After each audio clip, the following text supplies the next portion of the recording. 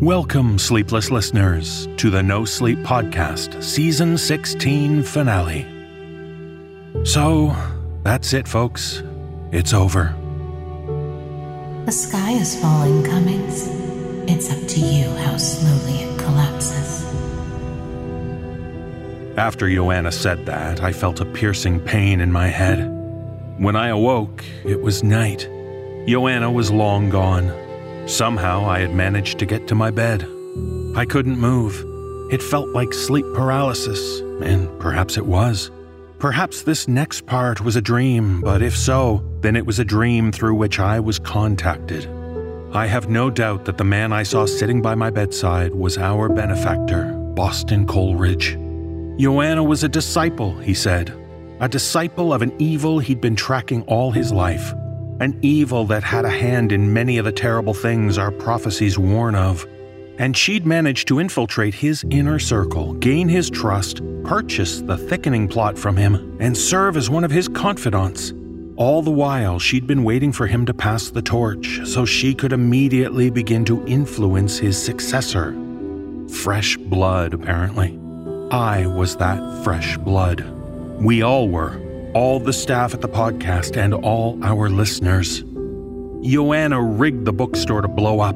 She must have been as puzzled as anyone when we were pulled from the explosion and the damage was undone. That was one of the forces on Boston Coleridge's side, he told me. Apparently there's a war going on. A war between, well, not good and evil exactly. It's all shades of gray. But creation and destruction. Coleridge's side and Joanna's side. And somewhere, hidden in the stories we performed this season, there were weapons that allowed Coleridge's side to fight back. But thanks to Joanna's corruption, the antagonists have been strengthened too. Coleridge couldn't stay long. He said that reaching through was difficult. I didn't like to ask, but I have a feeling he's dead. But he said we'd meet again, and that this isn't over. But due to how easily Joanna corrupted things, Coleridge believes that directly influencing and orchestrating things is a bad idea. He's going to be moving the pieces silently behind the scenes for a while, so we won't be receiving any more mysterious packages, and he promised that my time of having my head meddled with is over. For now. As he faded into the ether and I felt my limbs begin to start moving again, he said one final thing. I'll try to quote it from memory. The moons rise over the 17th cycle as the goat sleeps the sleep of reason. That which starts upon Samhain shall be the dawning season, the season of the witch. When I was able to rise from my bed, on the seat upon which Coleridge had sat, I found two items.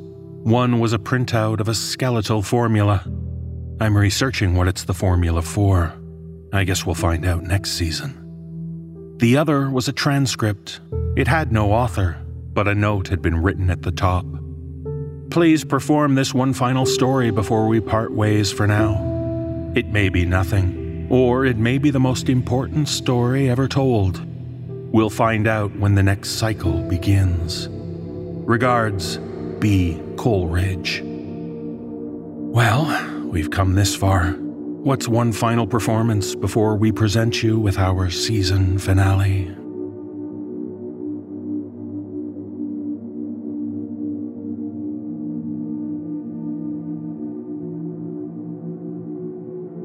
It begins, as it always does, with the dog boy. In the dream, it's a balmy summer gloaming, the descent of a day that had been sticky hot but is now cooling. I am at the house of my paternal aunt. It's a decrepit, ramshackle old building, just remote enough to count as the countryside. It's intimately familiar to me, and as I stand in the large, overgrown garden, I know I've spent the day exploring every nook and cranny of the crumbling house, as I have many times before.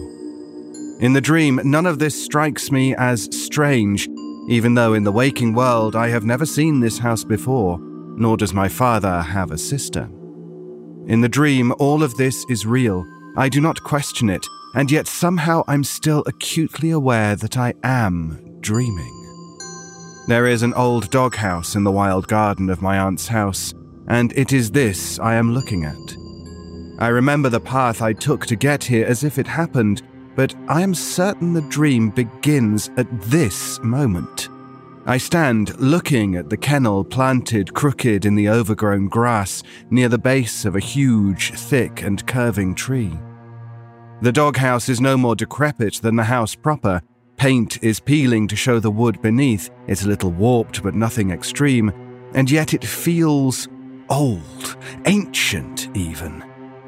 Its opening is an obsidian mouth, intimidating and impenetrable, where it should be an opening from which a beloved pet would emerge. As always, I feel all of these things, but it's the waking world me who feels them. The dream me seems to expect this, seems to be comfortable with this alien-feeling canine dwelling.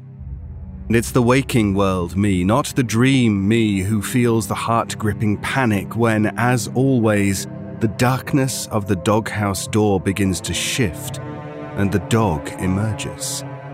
At first, it is a dog, a common mixed-breed mutt, part collie, maybe part something else. The dog drags itself out of the kennel on its belly, using its elbows and even its jaw, but very quickly it slithers free and stands. Stands on hind legs, whereupon I see it is not a dog, but a boy. And not a boy, but a dog. The dog boy.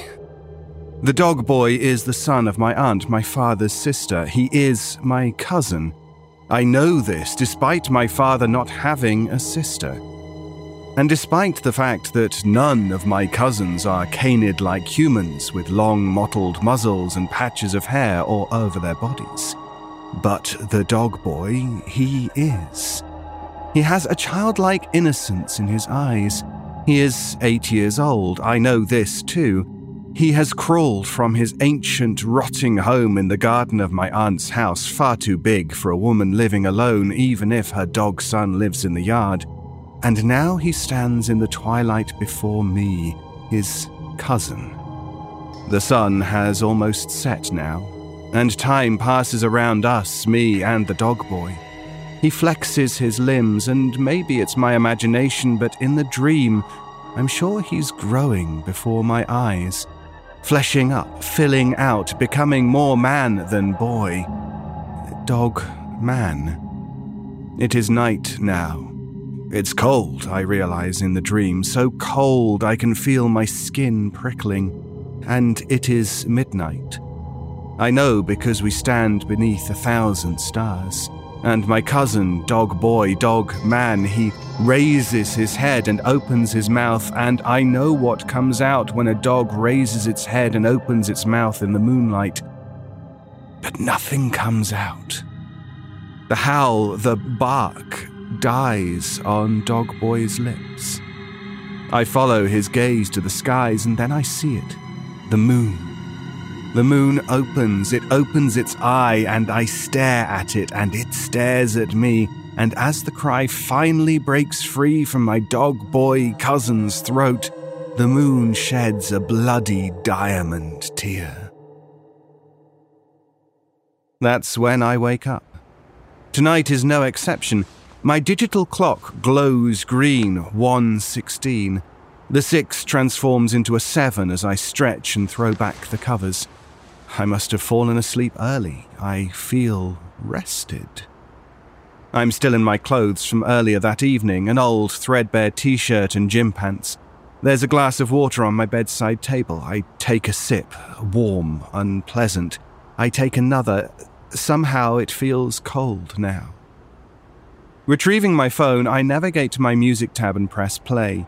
The song kicks in, at first emanating from only my phone's speaker before the Bluetooth syncs up to my sound system, and the electro synthwave sounds gently drift through every room in my apartment. Strange. Why hadn't my phone been synced already? Maybe there'd been a power cut. Otherwise, that only happens when I've just returned home. Shrugging, I pad barefoot over my bedroom's soft carpet and slide open the glass door to the balcony with an almost imperceptible hiss. 36 floors up. My apartment is exactly halfway up my building. It's one of the largest in the city. From here, I look out over the metropolis below. Flickering bulbs and flashing lights, sirens and muffled shouts, music and laughter, a breeze that cools my skin, drying the sweat I hadn't noticed was there. I had forgotten. It had been a stifling, heavy evening. The atmosphere had been screaming for a storm. I run my hand over the balcony railing, no trace of rain. And the sky is clear. I can see 1,000 stars glittering even with all the light pollution from the city below. And there, sitting proudly among them like a mother watching over her children, the moon hangs clear and bright and full in the sky. It reminds me of my dream. I smile ruefully for a moment as I imagine myself throwing my head back and howling, barking like Dog Boy.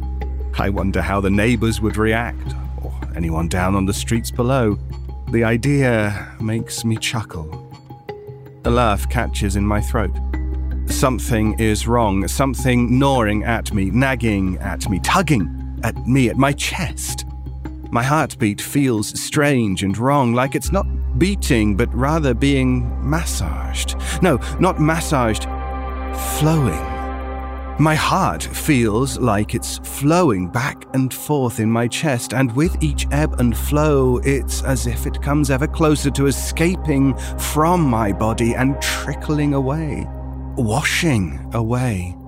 My heart is the tide. My eyes snap back to the moon and I see it, not the eye of my dream. The waking world isn't being invaded by nightmares. Except this is nightmarish. As if in agreement, a fresh set of sirens begin wailing down below, closer to me than I've ever heard them from the balcony. They careen off into the city, and I wonder for a moment if it's related to what I've noticed.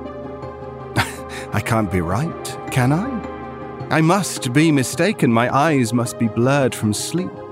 Or it's a trick of the light, yes. But no. I look again, there's no mistaking it. The moon has changed. The familiar craters, the landscape, the formation of moon rock that we see every time we look at the moon from Earth, where only the near side is ever visible, it's gone.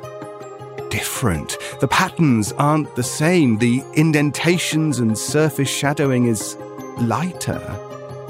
I'm no expert, but I've studied enough to be relatively confident. I'm looking at the far side of the moon, the side we can't see from Earth. The moon has rotated. The moon has turned its back on us. The news mentions nothing of it. It's just a long feature story talking about how a group of filmmakers are finally venturing to Gold Meadow to try and solve that decades-old mystery of the town that disappeared. But that's history. Why are they focusing on that when here and now the moon's reversed? Or maybe it's not the moon, maybe it's us, the globe, Earth. Maybe we rotated wrong, but surely we'd know. I walk back out onto the balcony for the 8th time in case anything's changed. It hasn't. Our satellite looks wholly unfamiliar in the heavens. I feel the first drops of rain moments later. Fat, heavy, cold splashes of water hitting my thin t-shirt. But from where? There's not a cloud in the night sky. The storm breaks moments later, lightning so closely followed by thunder, it's almost above me, almost striking my apartment building, the ones that towers so tall over the rest of the city. I can feel the electric crackle in the air, the tingling on my skin, the hairs on my arms rising. I think about Dog Boy, outside in my aunt's garden, alone in his doghouse. He must be so scared in this storm. Why won't that old hag let him in? I don't have an aunt. But no, he won't be Dog Boy anymore, will he? I last saw him when he was a child, but so was I. I'm a grown man now, therefore he must be too.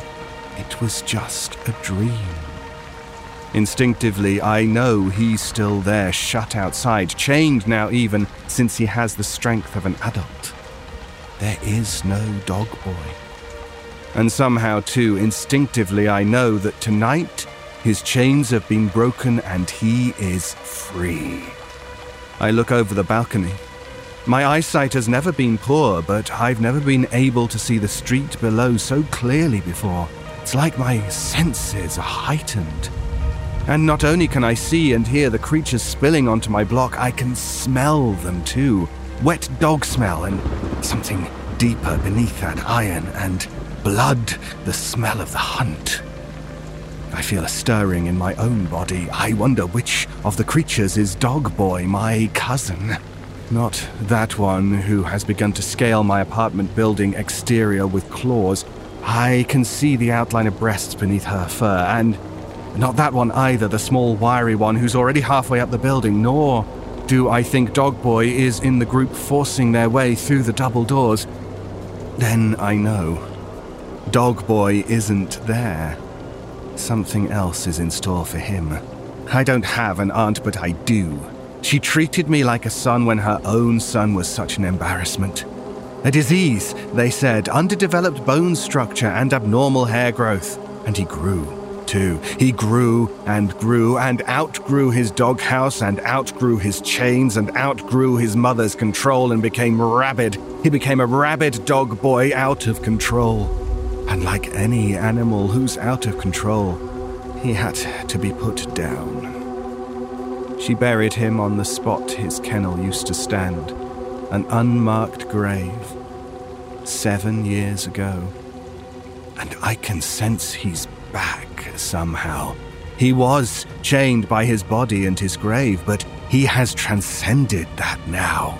It's not Dog Boy who's destined to lead the pack tonight. It's me. None of this was reality, but now it is, because the moon has reversed and everything has changed. I understand. I am one of the many who remembers how it was before tonight, before I touched the world on the far side, the world you know as yours. Before she killed my cousin, my dog boy, I let him bite me. I begged him to bite me. This is true now, and now the world has pivoted to a reality where gods and monsters are rising. And I remember because it is my job to warn you. Everything is changing. Gods are awakening. Monsters are real. In my world, they used to be fiction. Now they're my reality. They've always been yours. And I understand further.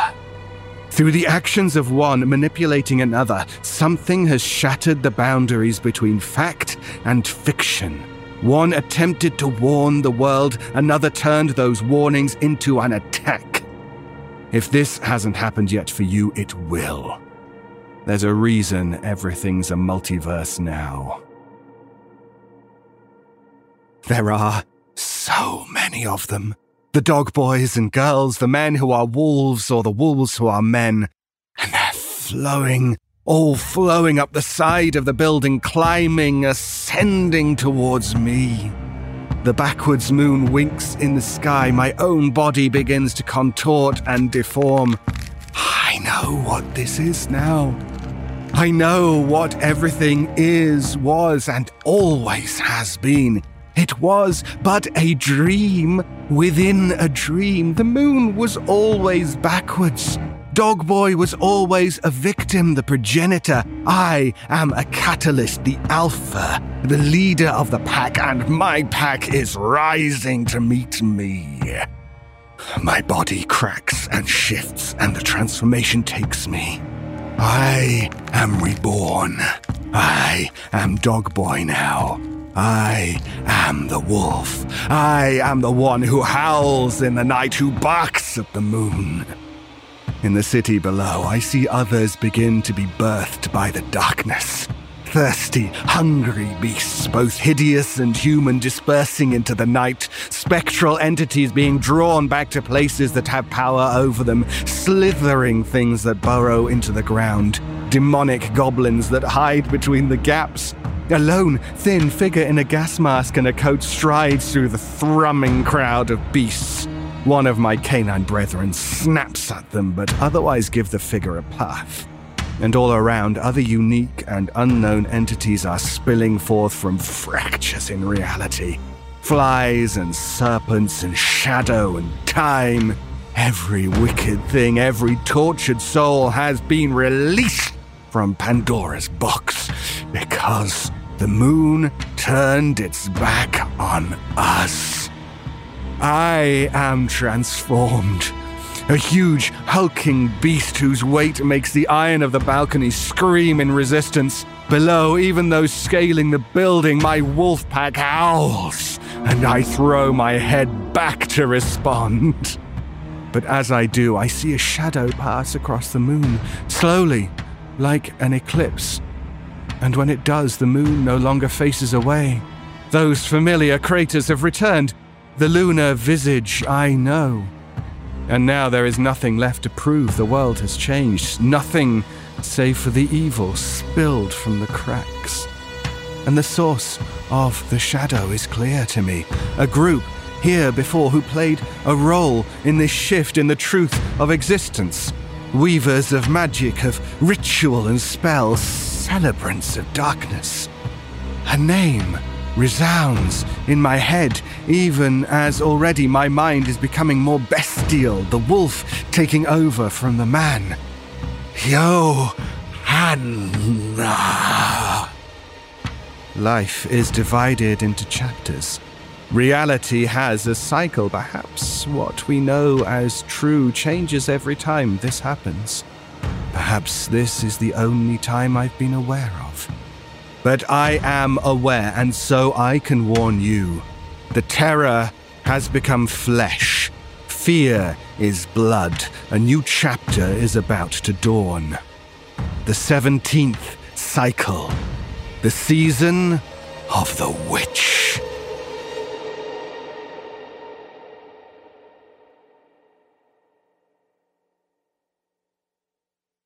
I awake gently. Sunlight filters in through my thin curtains. It's a warm, pleasant day. The world feels full of possibilities for someone like me.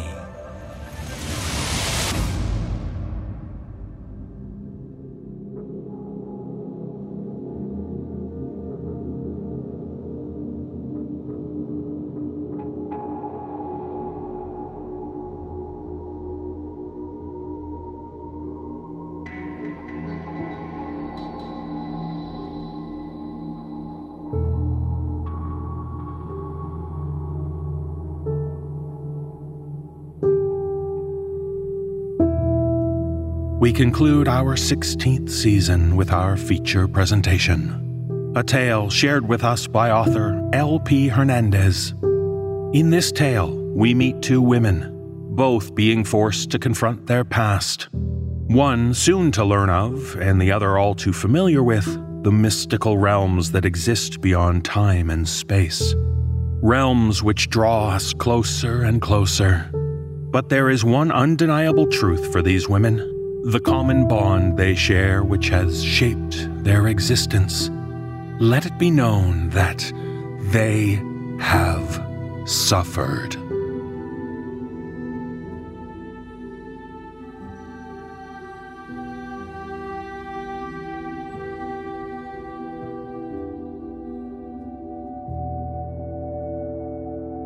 My father died at 2:43 a.m. on May 17th. I was informed by a man whose name and title I forgot at once. The mention of father firing up long dormant synapses that made my brain feel like a bowl of cold soup. Probably happened right after he called you, he added, the sound of wind fragmenting his words. I did not answer the phone when my father called that morning. I hadn't answered any of his attempts to contact me for years. He left a voicemail, which I did not listen to upon recognizing its association with his death. The voicemail was a bullet in the chamber, I knew this because so much of my relationship with the man was loaded. There was a surface layer to our family dynamic, defaulted to polite, especially after Mom died. I existed without complaint in that space for most of my 36 years. My father was a cryptid of sorts, blurry in the background of family pictures, as if perpetually caught in the act of running away from his 3 daughters, his head always tilted to glance at something that's not captured on film. He was a vacant seat at our school plays, a vase filled with red roses in lieu of a birthday hug. None of us girls were partial to roses of any color, and that never mattered. Of course, he existed. His suits occupied the left side of the master bedroom closet. His SUV with the dead battery was a 5,000-pound boulder on the right side of our garage, a boxy, forest green monstrosity with melting tires. When he was not drifting through the house like a rogue sail torn from the mast, he was busy with work. Work had a different meaning in our family. Work meant my father might be gone for a week or a month. Work was the reason he sometimes had trouble sleeping, looked 10 years older than his age. All of that work just to be middle class. More than the man, the shape of his face, or the style of his hair, I remembered his shoes. They glistened like black puddles reflecting moonlight. After I hung up with the unnamed official, I laid in my bed and stared at the ceiling. I imagined my father in a stiff chair, arms dangling to either side, gun resting on a carpet speckled with his blood. I could not picture him, his hands, even the size of his body in that chair. I could only picture his shoes, wet with shine, laces slightly loosened. I knew them better than I knew his face. I waited until mid-morning to inform my sisters, knowing their children would be at school then. Do we have to go there? Elizabeth's tone suggested she preferred not to. I can't.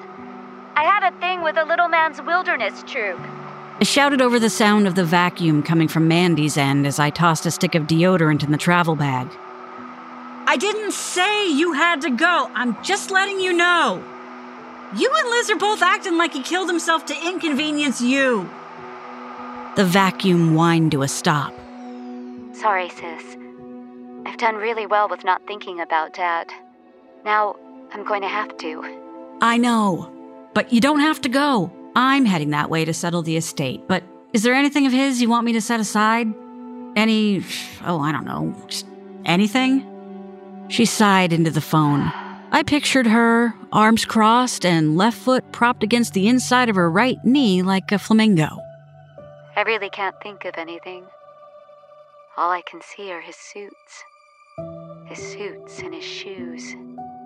I only know the color of his eyes because Mom said mine are the same. I did not listen to the voicemail on the way to the airport, while waiting for the flight, or during the drive north from San Antonio. The radio ricocheted between country and faint broken Tejano. Lost loves serenaded in different languages. After an hour, I turned it off and hummed to stop the thoughts in my mind from coalescing. The wide open skies. The air so dry it shriveled my lungs, felt more like home than Oregon ever had. But I wished I was there. Wet and cold and disconnected from memories flooding the tributaries of my brain. It was a little after dusk when I entered my father's neighborhood, a forgettable collection of ranch-style houses, for sale signs flapping in the breeze. It was a neighborhood in decline, cracked sidewalks and lawns inching towards wilderness. Beyond the whir of a distant weed-eater, the street was quiet.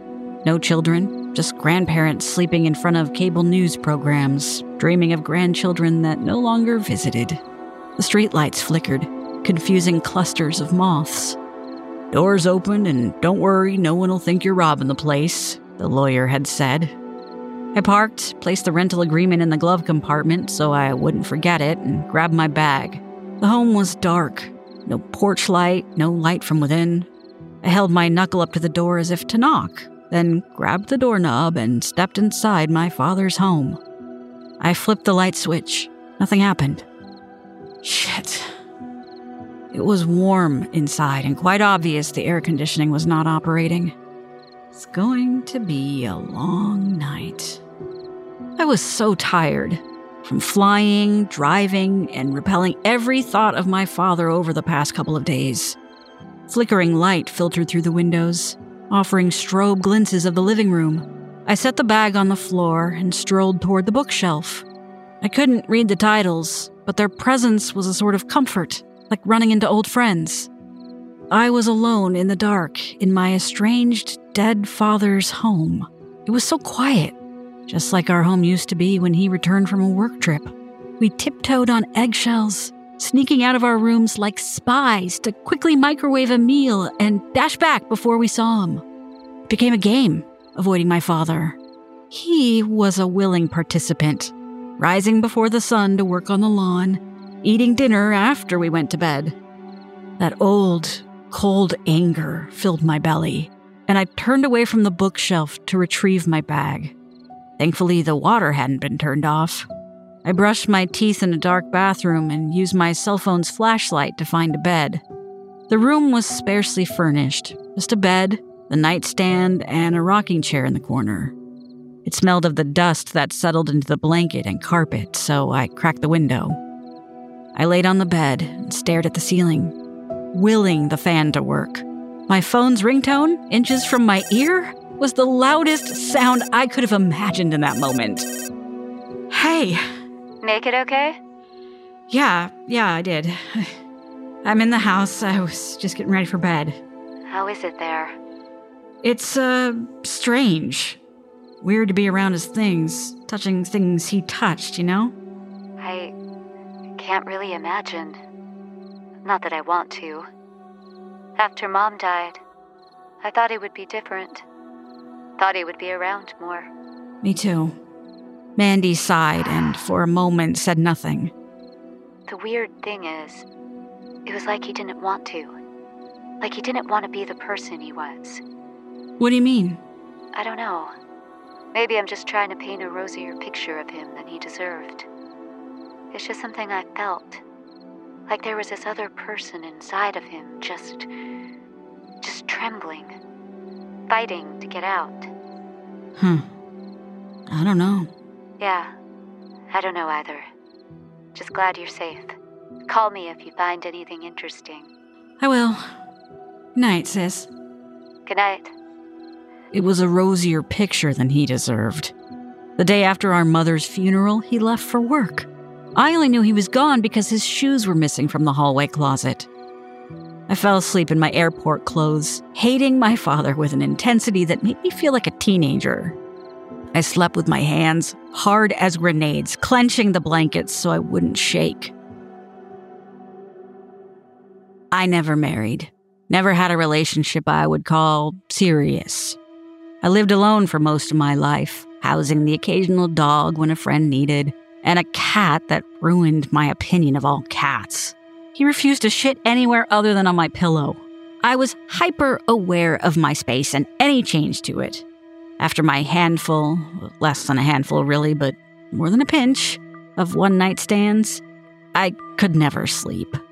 I listened to them breathe beside me, listened to the rumbling of their stomachs, their dream whispers as they adjusted positions. Now, I opened my eyes halfway, forgetting where I was temporarily. The bed springs were unfamiliar to my body, the smells of a Texas night whistling through the cracked window. I felt the change in the space around me, that sensation of another body near to mine, but I was so tired. I blindly groped the nightstand, searching for my cell phone. I didn't find it there and didn't have the energy to look elsewhere.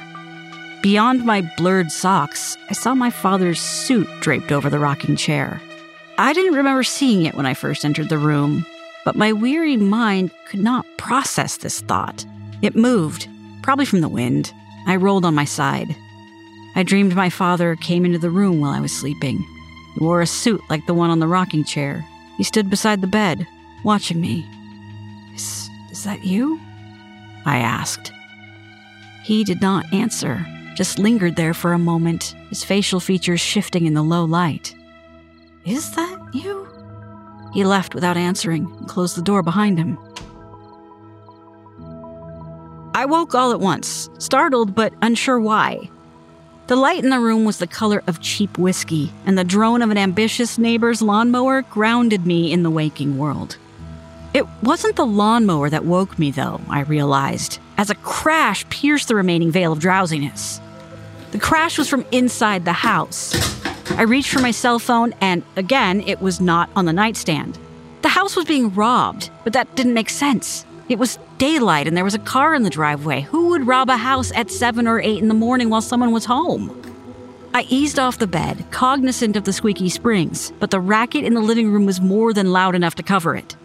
There were no weapons in my travel bag more intimidating than a wooden hairbrush, and the bag was in the bathroom.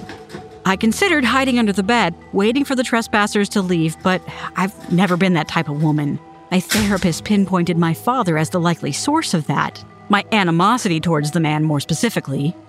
A man in a black suit stood in the living room, skin pale and wet like vanilla ice cream. His shadowed eyes surveyed 2 additional men, similarly dressed, skin bone pale and glistening. The man's left arm crossed his midsection and supported the elbow of his right. He cupped his chin with skeleton fingers as the other men scuttled like beetles, wrenching drawers free from a desk in the corner of the room. Their suits flopped loosely as their arms flew, papers sailing like autumn leaves in a sudden storm. At once, I felt as if I stumbled into the men's locker room or some other forbidden place. I took a step backwards, my organs wadding into a ball. The man cleared his throat, locking eyes on me as the other men paused in their efforts, dusting their hands and awaiting direction. My fear warmed into anger. If this was not a robbery, there was no other good explanation. The man hefted his arm and beckoned the others with a flick of his wrist. His voice tinkled like sand in an hourglass. You must be... Emma. John was my father? The lawyer said The man nodded as if he both knew what I was going to say and had already dismissed it. My vigor wilted. I only wanted to be away from there. What are you doing here? The men assembled into a row, the ransackers standing to either side of the apparent leader, the tallest among them, who tugged his collar and recentered his tie. There was a sense of discomfort in the way he stood. Legs like iron rods, arms pinned to his body like balloons he was trying to keep from drifting away. My eyes bounced from one man to the next. They appeared to be variations of the same person, as if crafted from a single mold. Each bald and pale, features soft and poorly defined. I imagined a child carving a face into a potato with a plastic spoon. The only obvious difference was height. We were looking for something your father might have left behind. He seemed to form each word as if it was the first time he spoke it. I stepped forward.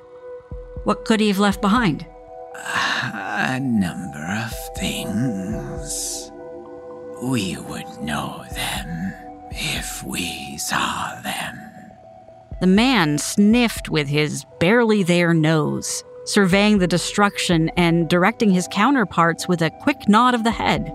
My spine stiffened as he neared, belly filled with rattlesnakes. He stopped before me, and I found it impossible to hold his gaze. A razor-cut smile appeared, though nothing in his eyes changed. I believe we have what we need for now. I don't understand. My father was just an administrator for a university. What could he have... The man scoffed as he passed. Is that what John told you? The walls of my vision narrowed and my voice was muffled when I spoke. He was just an administrator. Traveled a lot, but he was... Traveled a lot? Yes. Yes. He certainly did. But where do you think he went? I shook my head. He was Emma, did your father ever call you by another name? I blinked, snapping out of my stupor. Another name? He nodded. When he spoke, his mouth was a black hole. This close to him, I noticed there was no structure to his lips. There was just a bit of color where his lips should have been, as if he'd applied makeup to create the illusion. Nickname? No, we weren't close. He didn't... No nickname. Interesting. He tossed my cell phone to me. The books were piled in the center of the living room as if in preparation for burning. The pillaged desk was bare save for a sprout of wires once connected to a computer, I assumed, though I had not seen the men take it away. I slammed the front door and locked the deadbolt, then took in the room without the distraction of strange men in black suits rummaging through my father's belongings. Knowing little about my father, I gained no new knowledge from the scant furniture and unadorned walls. A brown couch with pitted cushions was aimed at an ancient television topped with crooked rabbit ears. There was no art, just books, a coffee table, place to sit, and a single floor lamp, one I recognized from my childhood. I looked behind me at the closed door. It was so incredibly still now, so quiet. The chaos of a few moments ago already losing clarity. The lump in my throat tasted faintly of the airport gin and tonic. He had my cell phone. That meant he was in my room. I would have vomited if my stomach hadn't been empty. I walked toward the coffee table and the pizza box-sized album at its center. The couch looked like a subtle form of torture, but I sat, wondering when my father last occupied the same space. How had he died? I recalled the image of a gun, but was then certain the word had not been used when the lawyer called. The lawyer. Maybe he would know. Mr. Razzo? Yes, this is Frank. Who's this? He cleared his throat and sniffed, attempting to mask the fact that he'd been sleeping. It's Emma, John's daughter. I'm at the house now, and I could not think of a polite way to ask it. How had my father ended his life? Where was his body? The silence persisted, and I wondered if Mr. Razzo fell back asleep. I'm at the house, and, well, I guess I need clarification on how he died. Maybe you mentioned it before, and if so, I apologize. Ma'am? Emma, was it? Yes, John's daughter. I think I owe you an apology. I'm not quite sure what this is about. John who? Dawson? He committed suicide? You're his lawyer, right? I'm here. I'm his daughter, and I'm here to settle the estate. My hands trembled with nervous energy. I flipped to the first page of the photo album. My parents sat on a park bench, smiling, foreheads touching. By the length of their hair and fuzziness of the picture itself, I guessed it was the late 70s, predating me and their marriage by a few years. I'm sorry, ma'am. I just don't know what you're talking about. I don't know a John Dawson. I'm sorry for your loss, though. If there's anything I can do to help. No, thank you. I must have mixed things up. Sorry to bother you. I hung up before he could reply, and then immediately checked my cell phone, the ball in my stomach stretching to the back of my throat. The number I dialed was the same that called and told me to let myself in. I coughed at a whiff of the departed strangers, something both sweet and loamy, and fought the urge to dial again. The tall man practically laughed when I said my father was an administrator. If he wasn't, then what was he? What sort of work kept him away for most of my childhood? I flipped through the album. There were no other pictures of him, just Mom, me, and the girls, growing up one milestone at a time. A Care Bear birthday cake for me, Little Mermaid for Liz. About 2/3 of the way through the album, Mom traded her decade-out-of-fashion teased do for colorful scarves. Page by page, she shrank, teenage daughters towering over her, every smile forced. And then she was gone. I found one of her scarves mixed in with my laundry after I moved away and cried until my bones hurt. Had my father sat here with tears in his eyes, a final ritual prior to taking his own life? The phone felt like a brick. I placed it on the coffee table and accessed the voicemail folder. My father's message was no longer bold, as if someone had already listened to it. 1.5 minutes long. I pressed play. It began with several seconds of heavy breathing.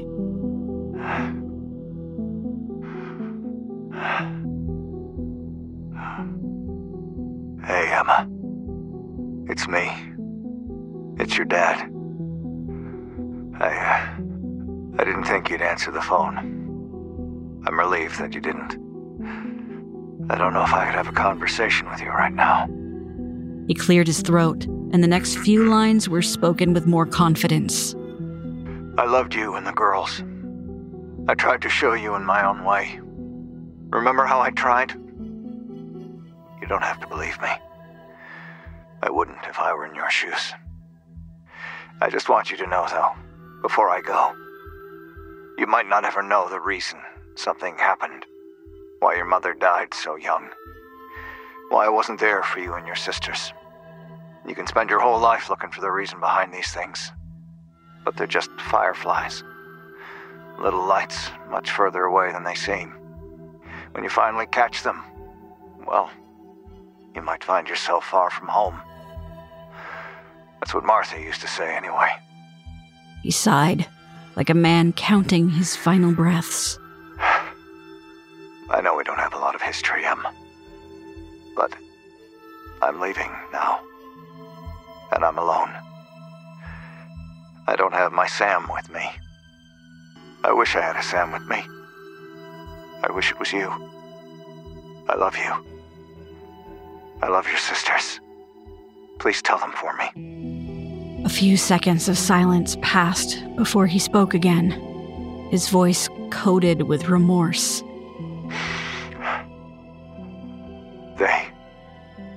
They have suffered. Goodbye, my Sam. I'm going on an adventure. A tear spilled onto the phone screen. I snatched it off the table and slipped it inside my pocket. It was hot in the room, both tears and sweat soaking into the collar of my shirt. I closed the photo album and stalked around the hill of books to adjust the thermostat before remembering it wouldn't work. They have suffered. His voice was like a feather tickling my brain. I could not think of a more chilling, more disturbing combination of words.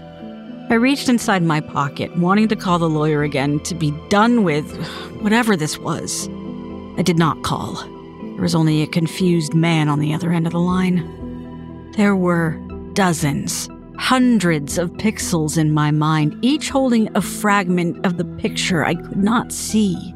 But there was the slightest sense of order to them. As I considered this, I saw it on the bookshelf. The only book not ripped from the shelf and tossed onto the burn pile, and I knew it at once. It was a deluxe edition, meant to be displayed and not read, left like so many of his tributes on the dining room table. My favorite series. The gift offered in place of himself. He did not attend my high school graduation ceremony, and Mom had passed by then. I drove home from that ceremony alone. The book was an expensive apology, and I treated it the same as the other apologies. I ignored it. I had wanted it, though, more than the tube of paper fastened by red twine summarizing the last 11 years of my educational life, more than the dozens of roses destined to die in dry vases, unwanted. I pulled it free of its slipcase, unprepared for the weight. The tome passed between my fingers and crashed on the carpet, opening to a map I knew as well as my own city. I carried it to the couch and angled it toward the lamplight. What is... It was the map I knew, but slightly different. Altered. Mixed with the fanciful script labeling fantasy towns and features was my father's bunched calligraphy, disguised to blend in but recognizable from the notes in the margins of the books he left around the house. Next to the Shire, he added in parentheses, home, and geographic coordinates I assumed corresponded to our old address. I scanned the map, finding additions here and there, his writing a fair imitation of the fantasy cartographer's style. There was a small box drawn to the left of the map legend. It read, Sam's Journey in order 1 through 3. I scanned the map and found the number 1, more coordinates in the old forest east of the Brandywine River. Tom Bombadil?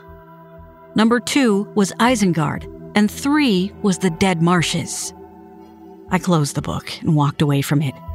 I was not myself, not in control of my limbs or my thoughts.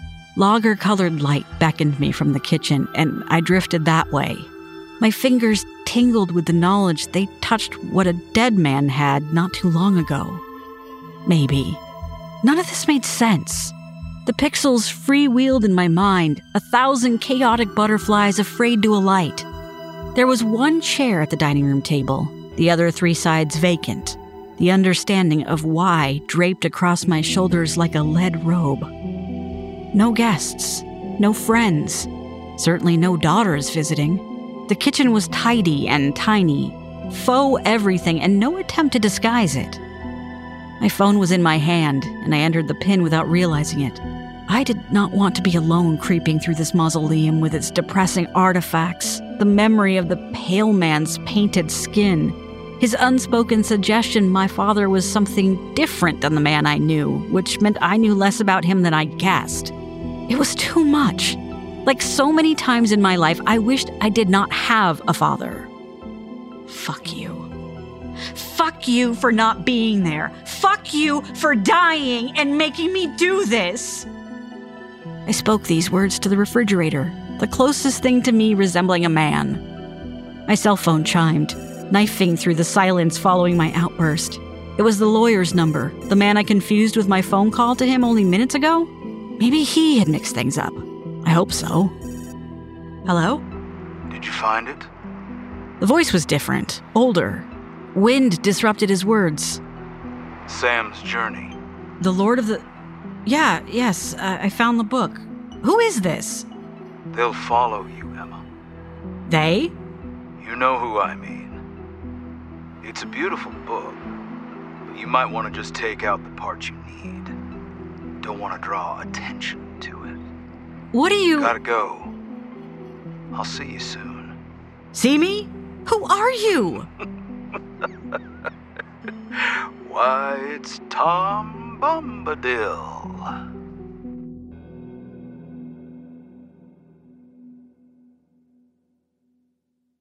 Colorado, the room of Dorothy Roosevelt.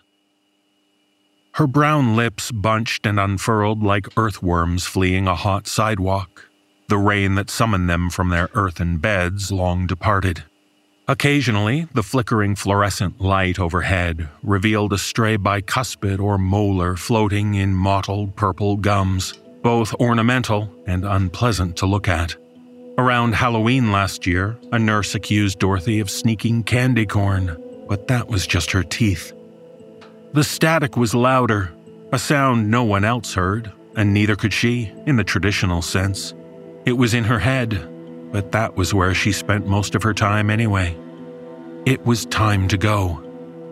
She pressed the call button and counted heartbeats while waiting for the subtle vibration of the nurse who responded.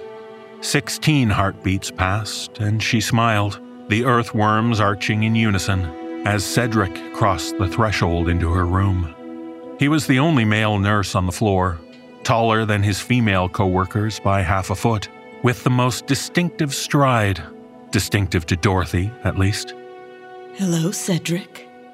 Her tongue tripped over consonants and mixed up vowels more often than not, but he understood. He grasped the hand she offered, and he turned her palm up. HELLOBEAUTIFUL, he traced. Hello, beautiful. She giggled and turned her face away, but the smile faded quickly, and her thunderstorm gray eyes aimed where she thought his face might be.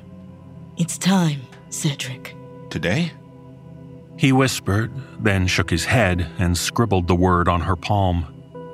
Now, Dorothy clarified. His writing finger twitched as he struggled to think of a reply. This was fast. He never knew if the day would come. He always thought it would be tomorrow or the day after that. An unending train of tomorrows carrying Dorothy to whatever lay beyond this world. N-O-W? Now? She nodded. thought I was making up stories, huh? He squeezed her hand once, which meant yes in their private language. H-O-W-M-U-C-H-T. How much time? She interrupted, smiling broadly so he did not take offense. Maybe 5 minutes? Jesus. Then he scrawled OK on her palm. He helped her sit up and peeled off the blanket. Whoa, you weren't kidding. She wore the outfit he picked out for her months ago, the least conspicuous clothing in her eclectic closet, brown slacks and a black blouse. Dorothy judged clothing by the way it felt against her skin, which often led to unusual combinations. Notes on the bedside. Clears you of everything, Cedric. My bill's paid anyway, so they shouldn't give you trouble. Lord, I hope you're right. He glanced at the open door as Mrs. Ivy squeaked past. She didn't see him. Good. Mrs. Ivy talked like each syllable was worth a nickel, and she was determined to put her grandchildren through college. Dorothy hefted a duffel bag that seemed too big for her small body. Her head cocked to the side, filtered sunlight speckling her cheek. Now, Miss Dorothy, this is too heavy. 3 minutes, Cedric. Maybe less. She spoke as if she had heard him. Her chin protruded and retreated as she rubbed her gums together. Through the boughs of the bristlecone pine outside the window, 3 shadows weaved around sedans in the parking lot. Cedric squinted and ducked to touch his forehead to the window. Past the tree was 50 feet of lawn still wet with dew and a strip of sidewalk, calcite sparking with sunlight. No, not shadows. Men dressed for a funeral. Dorothy groaned without realizing it. Her bony fingers, thick with knots, twisted the strap of the duffel bag. Cedric seized one of her hands. T-H-E-M. Them? She nodded. It felt like someone dropped a bag of hammers down his throat. He was stuck in place, insides turning to stone. The men made him feel sick, the way they moved, like eels adapting to land. Maybe that was just because of Dorothy's stories, but seeing them now, how could he doubt her? R-E-A-D-Y. Ready. He wasn't. His non-stick shoes were glued to the tiles, tree trunk legs just as immobile. But Dorothy hooked her elbow inside his and yanked him an inch toward the door. They split up. As if she had only pretended to be deaf, Dorothy turned, cloudy eyes directed at the window. 2 men approached the front door of the facility, arms swaying in unison, gait like a foal finding its legs. The third man followed the sidewalk path toward the building's rear exit. Dorothy tugged Cedric's smock top. Gonna have to hide me, Cedric. Don't have time to spell out a plan. Gotta move. Gotta convince them I'm not here. They know where I was, but don't know where I am. The men disappeared from view, and Cedric shook his head as if waking from a dream. Feather-light hands warm as bathwater caressed his face. They'll kill me, Cedric. But that's not their goal. Not what they want. They want something buried so deep inside of me they'd carve out the marrow in my bones to find it. Death would be a mercy. He wrenched one of his tree trunks free and then the other. His eyes focused above Dorothy's head.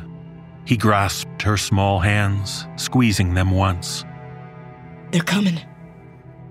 In a facility filled with rubber soles, the rapid tap of the approaching men was like machine gun fire. Shit. Oh, shit. Shit, what do I do now?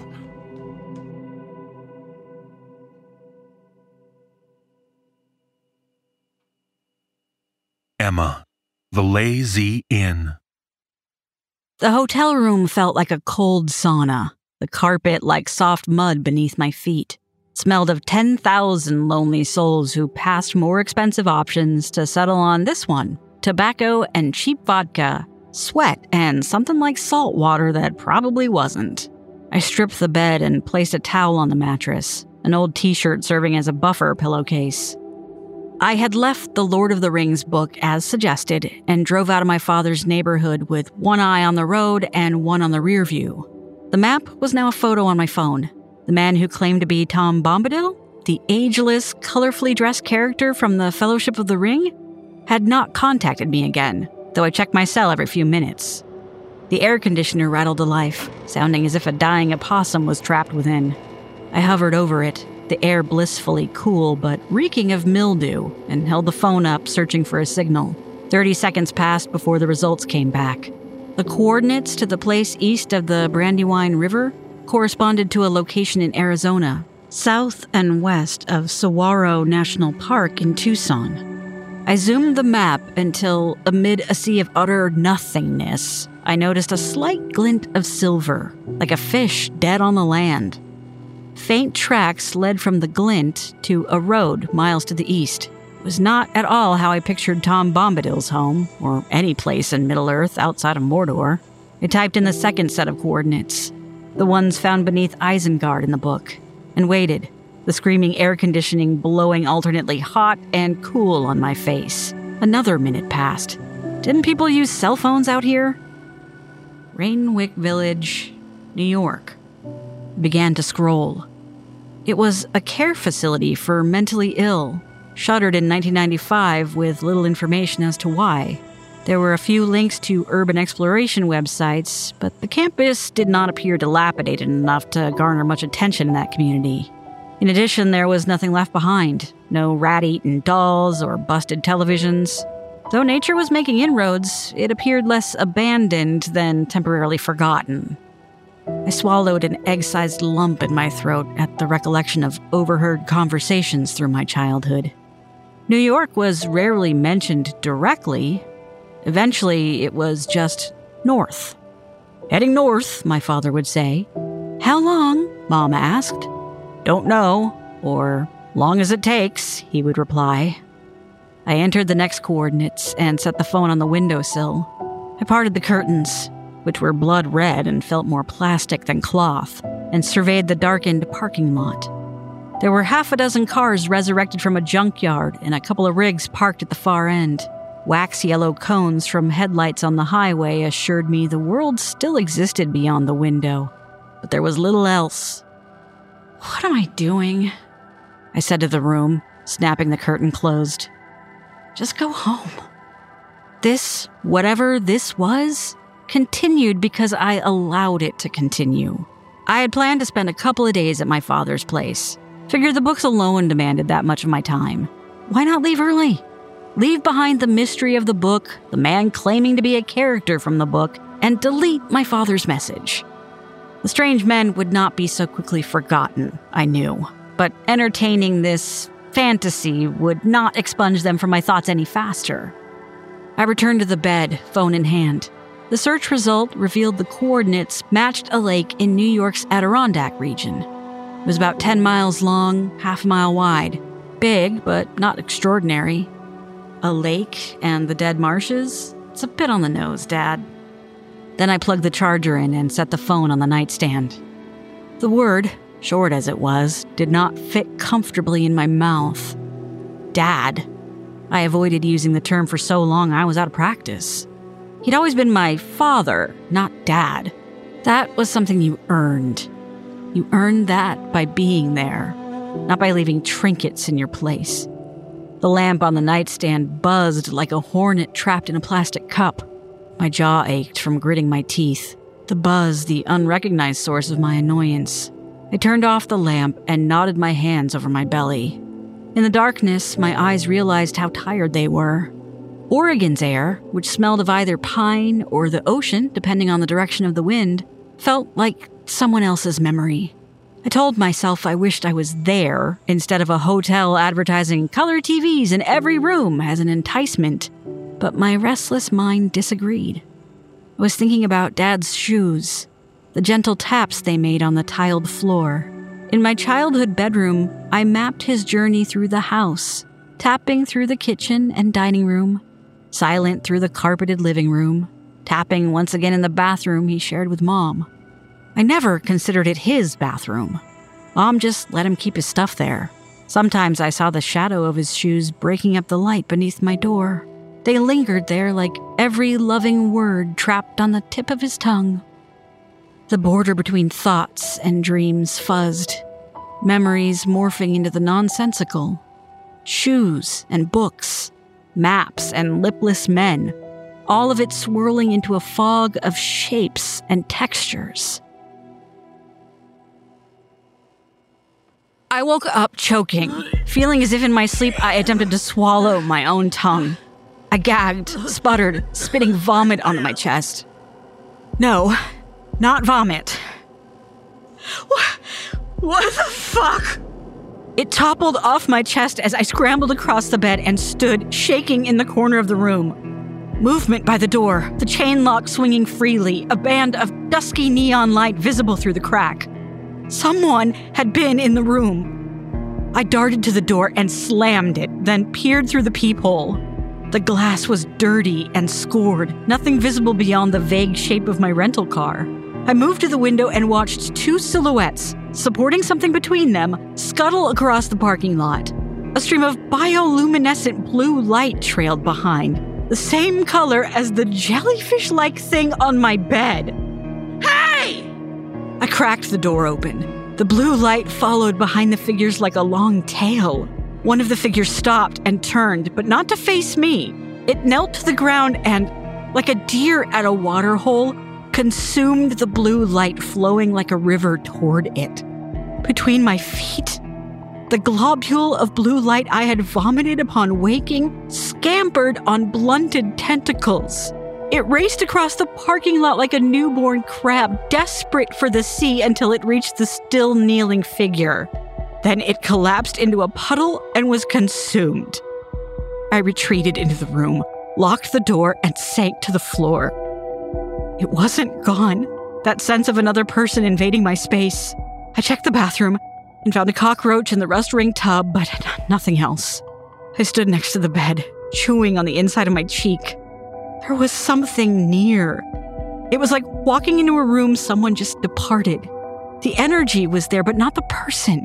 My heartbeat steadied, and I sat on the bed. There was a tooth on the carpet, gray and ancient-looking. It could have been there previously. It was that type of motel, but I didn't think so. I examined it in the lamplight and could not believe it came from a living person. What could I tell the police? What story would they believe? I didn't call them. Called someone else instead. This time, I had the right number. Tom? Yes? Sorry it's so late. I'm coming to see you. Looking forward to it. Be safe.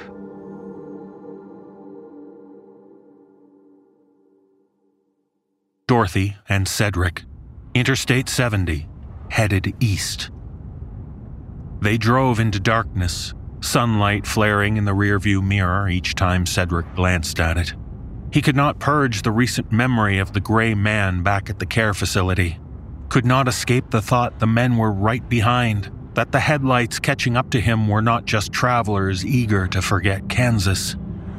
Cedric adjusted the rear view to check on Dorothy, who could not have been less troubled. She slept in the back seat, curled up like a child with a wadded t-shirt serving as a pillow. Miss Dorothy, the things I do for you, I wouldn't do for anyone else. She didn't have to see the gray man. Luckily, she was small enough to fit inside a laundry bag, and he was strong enough to make it seem like the bulging sack over his shoulder was what it appeared to be. His voice. Cedric shuddered and reached for the radio dial. Mostly country stations, but that was okay. Anything was better than the memory of the gray man's voice. And Miss Dorothy had strong opinions about music with bass, said it messed with her equilibrium. Cedric no longer questioned such statements, and as I-70 stretched out in front of him, flat and black as a skillet, he recalled their many chats, the stories she told him. How much of it was true? After the men showed up right as predicted, how could he doubt her? He swallowed hard, turned the radio up some, and began to hum along with the song he did not know. Her stories were always fascinating, like something out of a science fiction novel, but there was a danger lurking in the periphery. Cedric was unsure how willing a participant Dorothy was in these experiences. He danced around the topic, asking general questions she batted away without much effort. Cedric's only directive, for the moment, was to drive. He obeyed, only stopping for gas, never letting the slumbering Dorothy out of his sight. A little after 1 a.m, she smacked her lips and mumbled, That's all I can give for now, Emma. Cedric freed her hand from her lap and traced a question mark on her palm. Oh, just thinking about an old friend. He squeezed her hand once. Howare. How are, he began. Oh, fine, Cedric. I guess we made it out okay, huh? He squeezed her hand. He had so many questions that felt impossible to fit on her small palm. I'd give anything just to walk with you for 5 minutes, Miss Dorothy. A real conversation. Then he wrote on her palm again. THEMANLOOKED. The man looked. He could not think of how to finish the sentence, bit his lip at the memory inspiring it. He saw the gray man reflected in the windshield. He sensed him in the passenger seat. He was everywhere. Dead? Cedric squeezed her hand. Dead or dying? They are, Cedric. This journey we're on isn't for the faint of heart. I told you that before. I know you love me. But I also know you thought I was half crazy, huh? He squeezed her hand. When you get a chance, pull over and let's talk about it. Someplace out of the way. He squeezed her hand. The rest stop 15 miles down the road was closed. There were no cars in the lot, just a couple of vending machines filled with candy bars puddled in their wrappers. The tires crunched over gravel as Cedric navigated the car to the far end. The engine hissed, steel guitar teardrops relinquishing the night to crickets chirping in dewy grass. What's around us? Cedric peered through the windows. A bench next to... Take me to it? Okay, Miss Dorothy. Cedric smiled. They sat on the bench, Dorothy tilting her chin toward the night sky. What do you see, Cedric? There were stars, constellations he recognized, and some he didn't. The brighter lights might have been planets. He wrote on her palm, describing colors, the craters on the moon. Dorothy nodded along, and eventually, he ran out of words. Your eyes are drawn to the light, Cedric. The stars and planets, the moon. That's what you see. But what's between them? Nothing? Dark? That's where I live. You see how much more darkness there is than light? Don't feel bad for me because I've never seen the... What was it? The Big Dipper? I've got all of that. She gestured at the sky. And you've got your little lights. You know, you don't need eyes to see. I can see right inside your chest, Cedric. You're just a shell around that pearl. Did you know that? You can't see it, but you can feel it. That little tug on your chest when you miss your mama. That nudge from behind pushing you toward the great mysteries of life.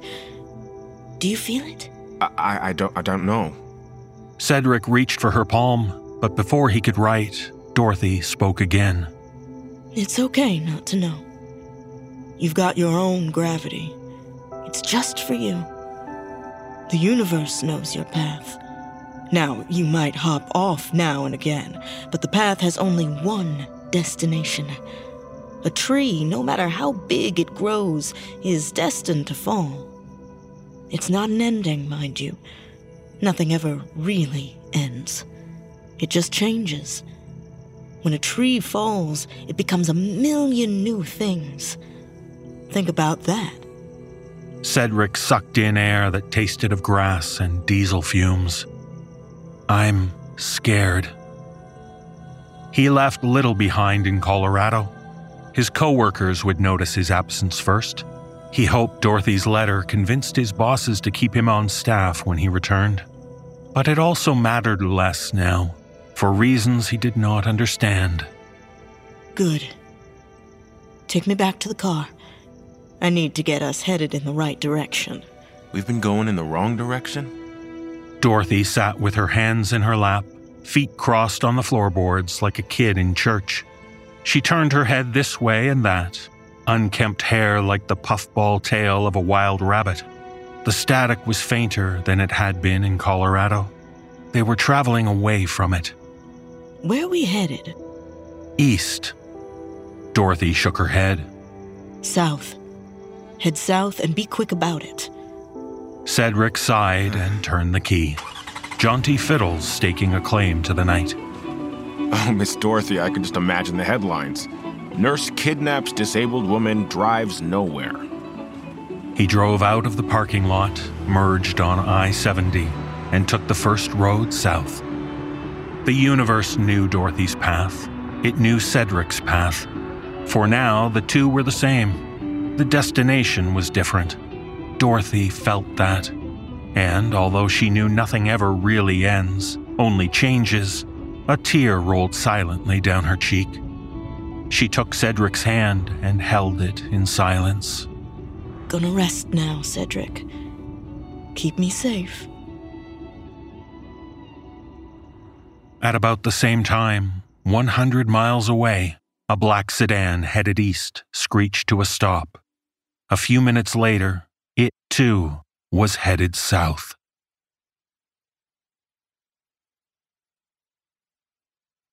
Emma, west of Tucson, Arizona. When she cooked, my mother rarely referred to a written recipe, especially when it came to spices. How do you know how much? I would ask. Memories of meatloaf so salty it might as well have been beef jerky informing my concern. I'm listening to my ancestors, Mom would respond. I would swallow a dozen sarcastic responses and hope for the best. As I drove through the Arizona desert, cell phone reception evaporating 20 miles west of Tucson, I wished an ancestor would whisper in my ear. Up and down the county road in a rented SUV, the black leather molding to exposed skin. There was no proper turn to Tom's place. The road leading to his shack, or whatever it was, had likely been created by the man himself, driving over the same terrain for supplies or... I didn't know exactly. From the satellite image, it wasn't even a road, just faint tire tracks in the desert, something an afternoon storm could wash away. This is crazy, Emma. You're crazy. My chin hovered just above the steering wheel. No. Crazy was the possibility I was attacked in the night. A glowing blue octopus creature forced down my throat. Or was it a dream? No ancestors in my ear, just the creak of overworked struts as the SUV's tires dipped in and out of potholes. But I saw it, a gap in the barbed wire fence on my right. For miles, I wasn't sure how many, it was the same fencing, the bleak Arizona desert in the background. I stopped, reversed, and rolled down the embankment leading to the gap. There was just enough space to allow the SUV through. What am I doing? What am I doing? Desert plants clawed at the SUV's undercarriage. I followed the faint set of tracks, which avoided most obstacles, but not all of them. I half expected to see him in colorful garb over the next rise. A blue jacket with yellow boots, nursing a pipe, or singing to the foliage. Instead, there was a sudden flash of light, blinding to behold. I shielded my eyes, my nerves electric, and prepared for anything. It was an Airstream trailer, bright as molten steel. A canopy jutted from its side, and beneath it, 2 lawn chairs. One occupied by a man who wore not boots and a hat, but shorts and an open Hawaiian shirt. There was a square patch of green turf, the same dimensions as the canopy, which I guess substituted for a lawn. He looked neither like a wizard nor a man-god older than the mountains, sporting a mustache rather than a pillowed beard. I parked the SUV and sat for a moment. There was still time to turn around, to catch a plane to Oregon, and block every call on my phone from a Texas area code. I opened the door. It was what the tall man said in my father's house. Where did my father go when he traveled? I didn't know. North, mostly, from snippets of conversations I recalled. The tall man knew, though I hoped never to be close enough to him to ask about it. Tom? Hello, Emma. He waved from his chair. The pistol on the TV tray to the right of Tom stopped me in my tracks. The SUV was already too far away. He could empty the clip before I reached the door. Oh, don't worry about that. That's not for you. When I didn't take a step closer, he reached for the pistol. No! He tossed the gun into a thorny bush, then smiled. If it makes you feel better. The man was about my father's age, though judging ages has never been a skill of mine. His skin was the color of an old leather wallet, and much of it was visible, along with frosted belly hair like the spines of a hedgehog. I don't know why he chose Tom Bombadil. I'm only a year older than him. The tension in my muscles released. I stepped under the canopy. You don't remember the first acorn?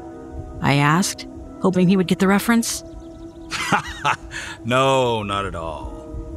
I'm much better at forgetting things, to be truthful. He gestured at the second lawn chair. Beer? I sat, allowed my body to sink into the chair. Sure. He popped open a cooler to his left, hardly bigger than a lunchbox, and passed a bottle to me. You look like him. If it was intended to break the ice, it failed. I chewed on my lip and looked away, dust devils spinning in and out of life in the distance. I guess I wouldn't know. He nodded, sipped from his beer in the uncomfortable silence. You're here for answers. I have some. You still have places to go after me, but I hope you might entertain the idea that John was not a bad man when we're done talking. He was a very good man, and would have been a good father.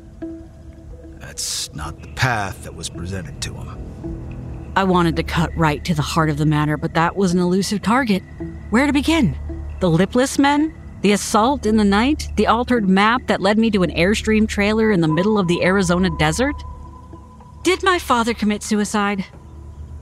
I surprised myself with the question, but continued. Inside his house, it didn't feel like someone had just died there. He nodded along. I'll answer your question in a way that'll probably confuse you more than you already are. John is no longer in this world. I'm fairly certain of that. I wouldn't call it a suicide, no. But the lawyer... He laughed at that, lurching forward in his chair and slapping his knee. Oh, that was me. Was my Texas accent convincing? How did you... After we're done talking, you're gonna believe a lot more than the possibility I can fake a phone number. That's easy stuff, and not particularly interesting. The beer felt room temperature already. A million questions, each impossible. It's interesting to watch the dominoes fall. What do you mean? One decision, 50 or 100 years ago, causes these ripple effects through time. Just think about it. All the suffering in the world always began as an idea in one man's mind. Well, not all of it, but most of it. Certainly what I was exposed to. How did you know him? An easy question, I hoped, and one that might help me understand more about the man who still had not introduced himself to me properly. He took a long drink and held the bottle by its neck, swirling the final few drops. I said John was a good man. I don't know if I could say the same about myself. But for whatever bad I've done, my penance began long ago. You know, I've been waiting to meet you for 20 years. You were just a kid back then, a teenager. But the dominoes were already falling. Still, I'll have to go further back than my first meeting with John, though, to give you the proper context. Are you familiar with Operation Paperclip? I nodded, but felt dazed by the question. It was a government initiative to claim German talent before it fell into the hands of communists. Crimes and histories were whitewashed for science. Good. Let's save him some time. Oppenheimer was probably the biggest prize, but there were others. Hundreds of German scientists. Some dedicated Nazis and some just playing the part. I opened my mouth to interject, but he held up his hands. Bear with me. I can't claim it'll make sense in the end, but at least you'll have all the available information. Okay. I downed half the bottle. There were other projects, ones you won't find on the internet. Military supremacy, defeating the Reds, that was our primary goal, but not the only one. There were human experiments, horrific experiments. You can find stuff online about that easy, though. Even pictures. Limbs purposely frozen and thawed with hot water. Wounds infected with dirt and ground up glass. There was no oversight. There was no ramifications. He was getting excited, speaking with his hands as much as his mouth. I followed the path of a dust devil dancing out its meaningless life. This was beginning to feel like a waste of time. A nightmare, brought on by exhaustion, led me to the trailer of a babbling stranger in a Hawaiian shirt. I reached into my pocket and retrieved the gray tooth, only half aware I was doing it. Tom paused his diatribe for a moment and leaned forward. One of theirs? I don't know. I found it after... He squeezed my shoulder once. Paid you a visit. Care to share? I'm not sure. I found this after. Tom took it from my palm, walrus mustache twitching as he examined it. By the way he squinted, I guessed he normally wore glasses. Well, they're always dying. You should know that. They can hold it together for a bit, you know. Keep the body moving. It's not living, really, but it's as close as they can get to it. He flicked the tooth onto the turf. The blue things? The, octopus things? You saw him? He leaned away from me as if one might crawl out of my throat. If it wasn't a dream. Did they get inside? I shook my head. Almost. I woke and I coughed it out. I think something happened because they'd already left. Something interrupted them. I rubbed my hands together, heart beginning to flutter. During the drive to the airport in Texas, and for the duration of the flight, I just missed every memory of the night's events as they surfaced. Recalling it then, I felt the obstruction in my throat. Suffocating, but weightless. Hey, it's okay. I can't promise it'll be okay, but it's okay right now. How about you just listen, We can talk about the next steps after. Okay. He squeezed my hand. It was a fatherly gesture, which felt both foreign and needed. Suffice to say, the German influence wasn't restricted to rocketry. It took years to go through the records that survived the war. I bet there's a box in a corner of some DC building labeled Nazi stuff even today. We learned about the experiments, and some of that came out during Nuremberg. But it was probably 15 years or more before word started to get out in certain circles about more esoteric endeavors. He rummaged through the cooler. Another? Sure. I downed the final swallow of the first. Now, a lot has been made about Nazis dabbling in the occult. Good fodder for cable TV and conspiracy books. It's a bit overblown, though. It's like when your boss suddenly starts taking an interest in bicycles. He's riding to work every day, gets excited talking about the equipment. Next thing you know, there's 15 bicycles in front of the office, and people are asking advice about trails and gear. There were definitely Nazis interested in the occult, but there were people who played the part. People who went along with the boss. Combine that with the liberties the CIA was taking in the 50s and 60s, MK Ultra. I'll tell you, the real bad stuff didn't have names. Bad stuff. Not as bad as Nazi Germany, but forcing someone to take 100-a-day LSD trip against their will? Infecting people with diseases and saying it's the cure? It's only not as bad because the subjects weren't pulled out of the concentration camps. He swirled his beer, contemplated the bubbles rising to the surface.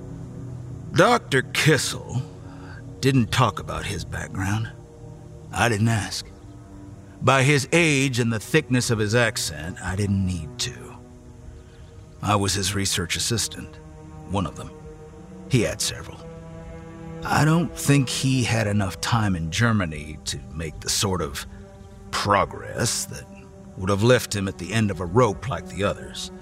There was an element of ethnic superiority in his old research, but that was just to appease his bosses, I imagine. What was the research? He abruptly stood and stretched. Care to go inside? Is there an inside portion to the story? Kind of. This isn't the part where you murder me, is it? He nodded at the pistol in the bushes. Could have done that the second you got here. Tom shuffled past and placed both hands on his knees to brace himself as he scaled the drop-down steps.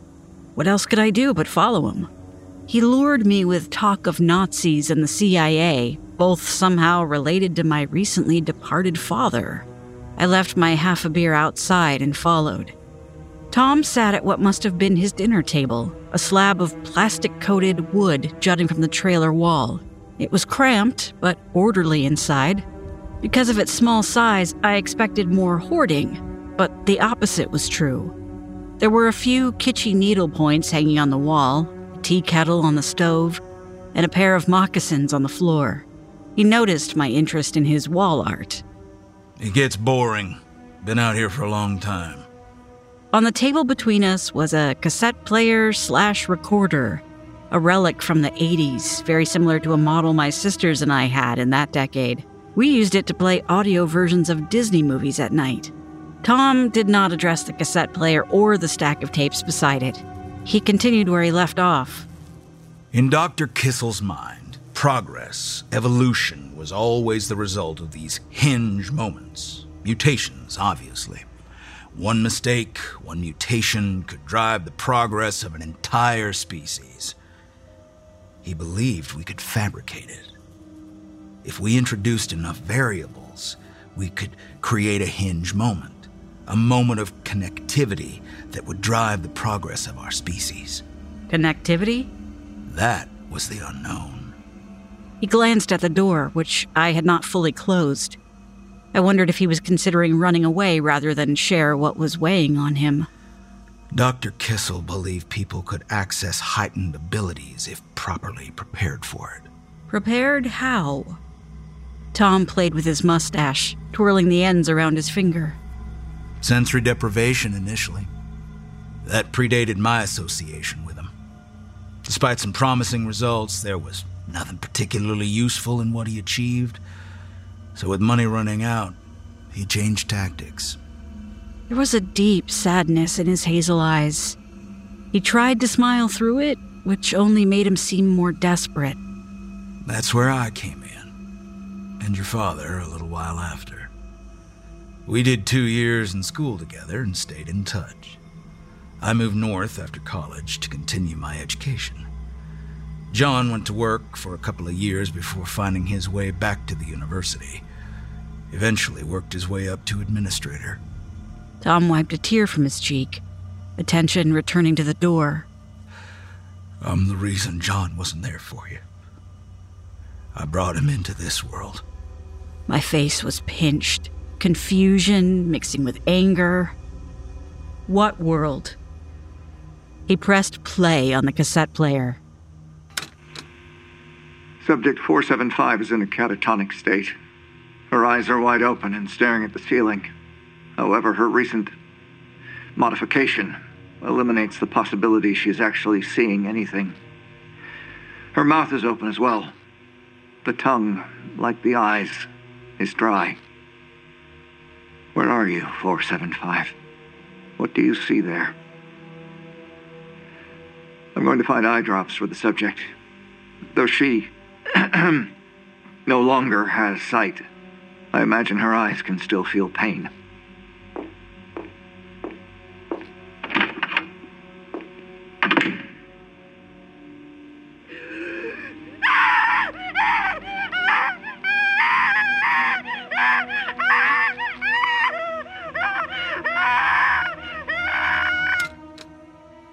Dr. Kissel was right.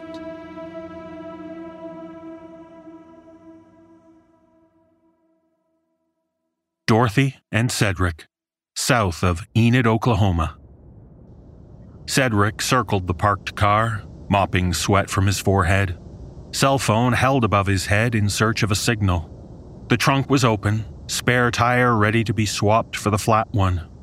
He didn't know how to change a tire and was afraid to admit as much to Miss Dorothy.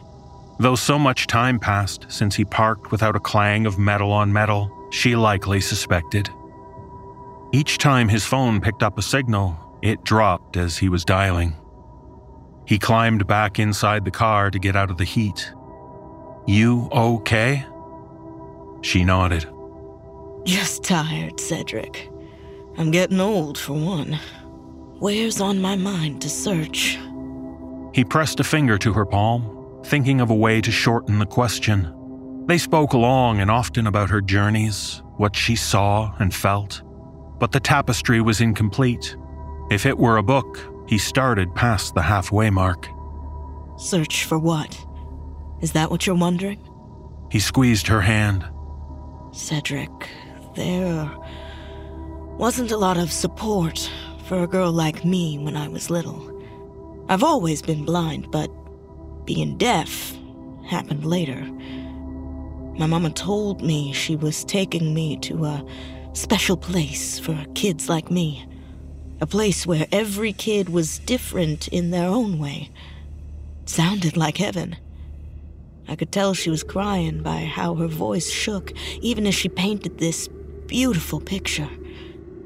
Hard for a black woman, light-skinned or not, to make it in the world back then.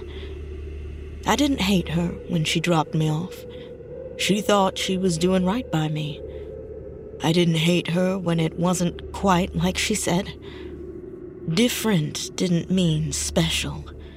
And just because there were more of us didn't mean the world viewed us any different. She placed another hand atop Cedric's, turning her stormy eyes to face him. I didn't hate her the first time the janitor snuck into my room at night and locked the door behind. This was my path. I can see that just as plain as you can see that flat tire out there. I grew up in that place. Started a career there even, just some overnight stuff, answering phones and the like. Wasn't a life most people would sign up for, but it was enough for me. I still remember the first time I heard him walk down the hall. Quick little steps like he was in a race with his colon and on the verge of losing. He stood in front of me, not saying anything for a minute. Maybe thought I didn't know he was there, but I could hear just fine. Could hear his breath whistling through his nose. Finally, he spoke. "You have extraordinary eyes."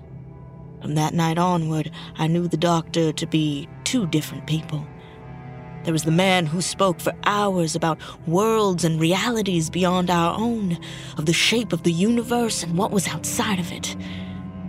Then there was the man the children told me about. That man was cruel. Cedric had many questions, but Miss Dorothy had never revealed this much about her past. She had shared her experiences without offering the background of how she was led to them. Dorothy shuddered. Cedric, check behind us right quick. He first checked the rearview mirror and saw only asphalt and the mirage-like haze of heat rising from it. Seeing nothing, he squeezed her hand once before exiting the vehicle. It was flat, brown land in all directions. No cars coming or going. Only the distant rumble of farm equipment kicking up a cloud of dust miles away. Cedric lifted the tire iron off the spare, almost too hot to hold after baking in the trunk for the past half hour. The puff of dust blended into a cloudless sky, brown giving way to blue. There was a person out there living a life he would never understand. Their paths in life nearly overlapped for this brief moment in time, but only Cedric knew that.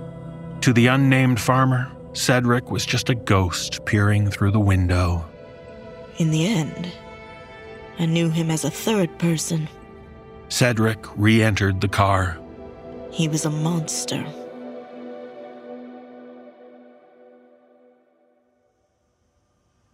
Emma, west of Tucson. Was that him? Was that my father? Tom nodded. That was John. The experiments were becoming difficult to manage. I knew him to be a very orderly person, the kind of person who finds joy in maintaining records. The doctor had 3, 4, sometimes half a dozen subjects going at once. We needed someone to make sense of it. I reached out to John. There wasn't even any money in it for him at the time. Soon, he was an indispensable part of the team, and a buffer between the doctor and his worst inclinations. What was his goal? What was the doctor trying to achieve? Tom slid the tape player a few inches to his left, as if afraid the source of the scream might emerge from it. There was once a belief mankind could speak to the gods, a belief modern culture abandoned not that long ago. Often it was a spiritual leader in an altered state of consciousness. The CIA drug experiments were fascinating, but the results revealed more about the subject's individual nature. Basically, we didn't gain any new knowledge. The doctor believed the power to communicate with gods, whatever they were, was obscured by our senses. Senses? He nodded. The input from the eyes and ears primarily. The brain using all of its power to process it. Try to imagine a 20-minute scenario of you running through a forest chased by wolves. The forest becomes a mountain, and at the summit is your childhood best friend, and together you must, I don't know, milk the world's driest cow. Impossible to do on command, right? To string together 20 consecutive minutes in your mind? But we dream every night when our ears are mostly turned off and when we're watching the insides of our eyelids. Eliminate the senses, and you eliminate the noise. Eliminate? As in, forcibly remove? He sniffed. Yes, unfortunately. And Tom took a long breath. He shifted in his chair, eyes darting from the window to the door. Sensory deprivation wasn't enough. That wasn't eliminating the senses. It was putting a bubble around them. Drug experiments were never more than interesting. He experimented with overloading the senses. How? Pain. But I don't want to talk about that. He blinked tears out of his eyes. With forced deprivation, sensory elimination, it changed everything. There was more he wanted to say. He rubbed his hands together as if within them was a secret he was afraid of exposing. But we didn't know what we were doing. The doctor didn't. The children didn't. The children started... Children? He nodded and appeared to have aged a decade since I first pulled up. Yes, mostly children. That's what we had available. As subjects, they were useful. They did not have many of the same biases as adults. Tell a child to imagine she's floating among the stars. Tell her to find God and ask him questions. Now, you can't expect a child to know the difference between a god and a devil, especially after what was done to them. He moved the tape player in front of him. It was also dangerous. Give a child a phone and tell her to dial numbers at random.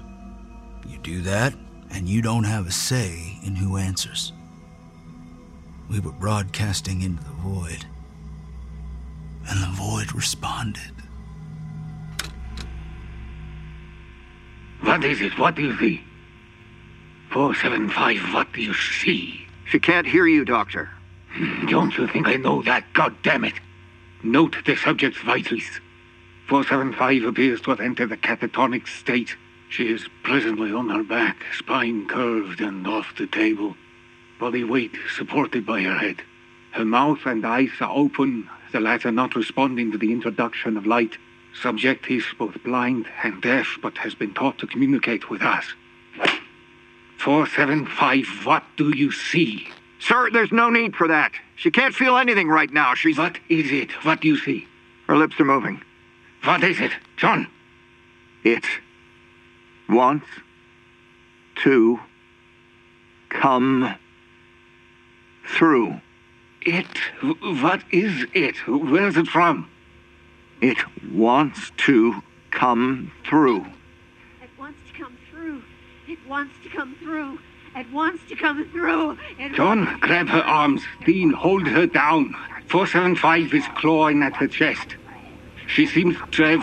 Where are the straps? God damn it. Jesus, man, hold her down. Can't strap her down. She's stuck like this.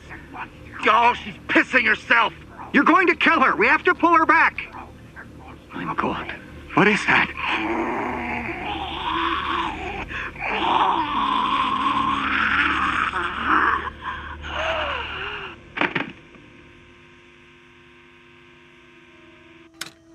Tom stopped the tape. What the fuck was that, Tom? It's Dean. I always liked Tom Bombadil, though. Your dad and I had long debates about who he was. To answer your question, something came through. It was like a slice of night sky, no stars, if the night was made of smoke. It poured from her mouth, almost looked like you could grab it. But then it disappeared. Now, Emma, I don't mean to be rude, but I do have to cross another item off my list today. We could spend hours, days even, talking, and it wouldn't begin to scratch the surface. I owe you a lot more than answers. But it's all I can offer right now. Ask the couple of questions you need answered before you move on. I'll do my best. What are they, the men following me? Dean, no longer Tom, crossed his arms and propped them on his belly. At an atomic level, I'm afraid I do not know. I mean, I'm not sure of their composition. Elemental was a word the doctor used without really explaining it. In some cultures, elementals are tied to nature, forest spirits. I think the doctor meant that they were primitive in nature, like what existed on Earth before life. They, came through one of the vessels like you heard on the tape. Aliens? Something like that? Dean frowned. That word feels too small, you know? Alien. Yes, everything from outside of Earth is alien, but that's still too small. Think about dimensions, about planes of existence. That's a nod in the right direction. He sighed and scratched behind his ear. It's tricky explaining something that took me years to comprehend in 5 minutes. Those things, aliens if it helps, have never lived. But not a life as we understand it. To borrow a word from the doctor, they were elemental stuff, a primordial possibility, until we interfered. He leaned forward, once again moving the tapes further away. This elemental stuff, it's not alive. It can't live. Not yet, anyway. It attaches itself to life, infects a host, like a barnacle latching onto a blue whale. It doesn't become the whale, but is an extension. Now, this stuff can interact with life, understand it to an extent. It infects, gets inside, begins to control the functions of the body, begins to imitate life. And it fails every time. The host dies, but the elemental stuff keeps moving forward, manipulating the stiffening limbs, speaking through the dried-out mouth until the body falls apart. Then it moves on. They take over a living person?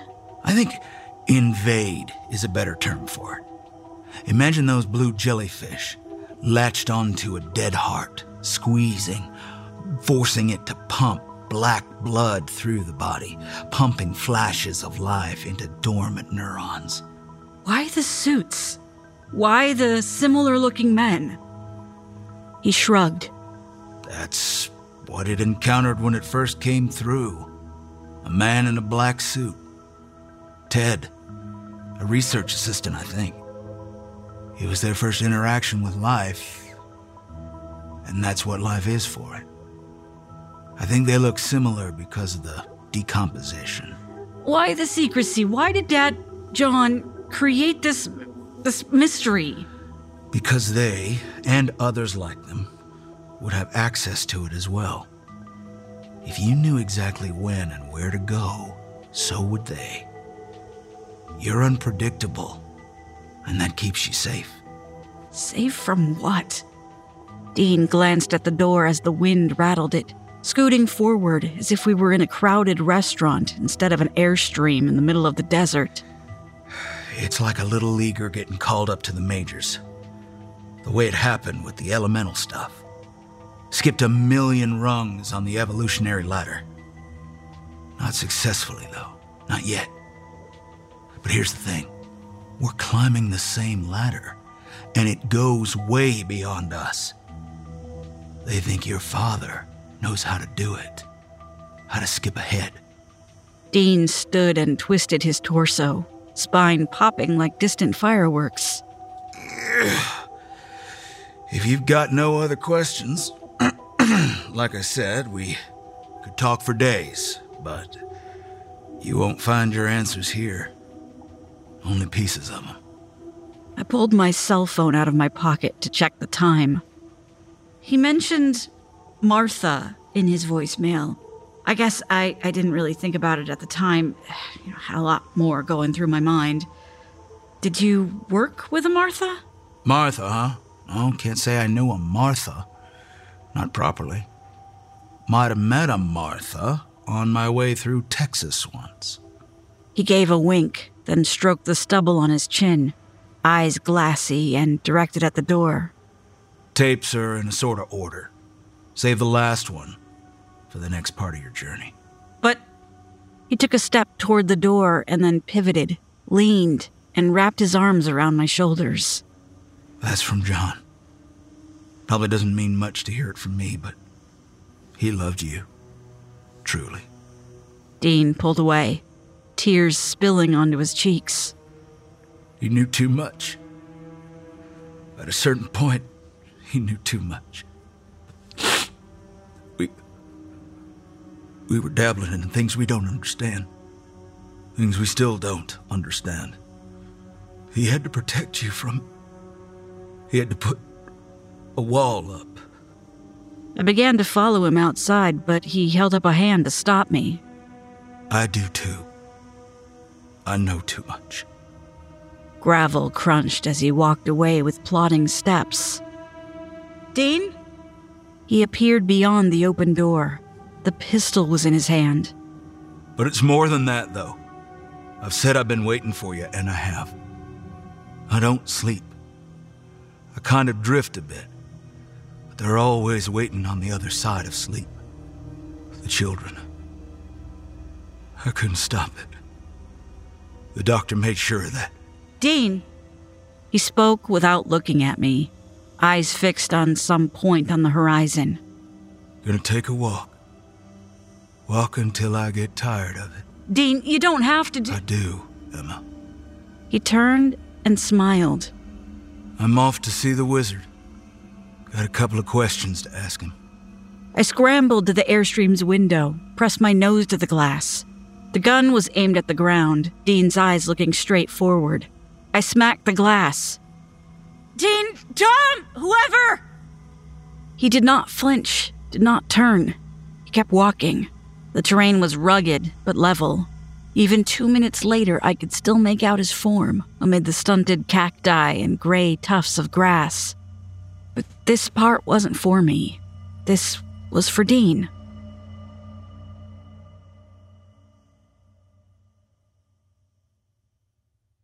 Dorothy and Cedric, south of Enid, Oklahoma. Cedric thought about what it might look like to someone passing by or a state trooper. A large black man in scrubs holding a tire iron, walking down a county road in the middle of nowhere. The scrubs were navy blue with little green clovers, a St. Patrick's Day set that worked its way into the normal rotation. He thought about the number of times he was asked if he was lost by a smiling person who already knew the answer. He left the tire iron with Dorothy, who fell asleep after telling him what God looked like. Not a man on a throne made of clouds, he learned, but Cedric still couldn't quite picture it. The dust cloud was gone, and there was no other indication of human life. How far was Enid? 10 miles?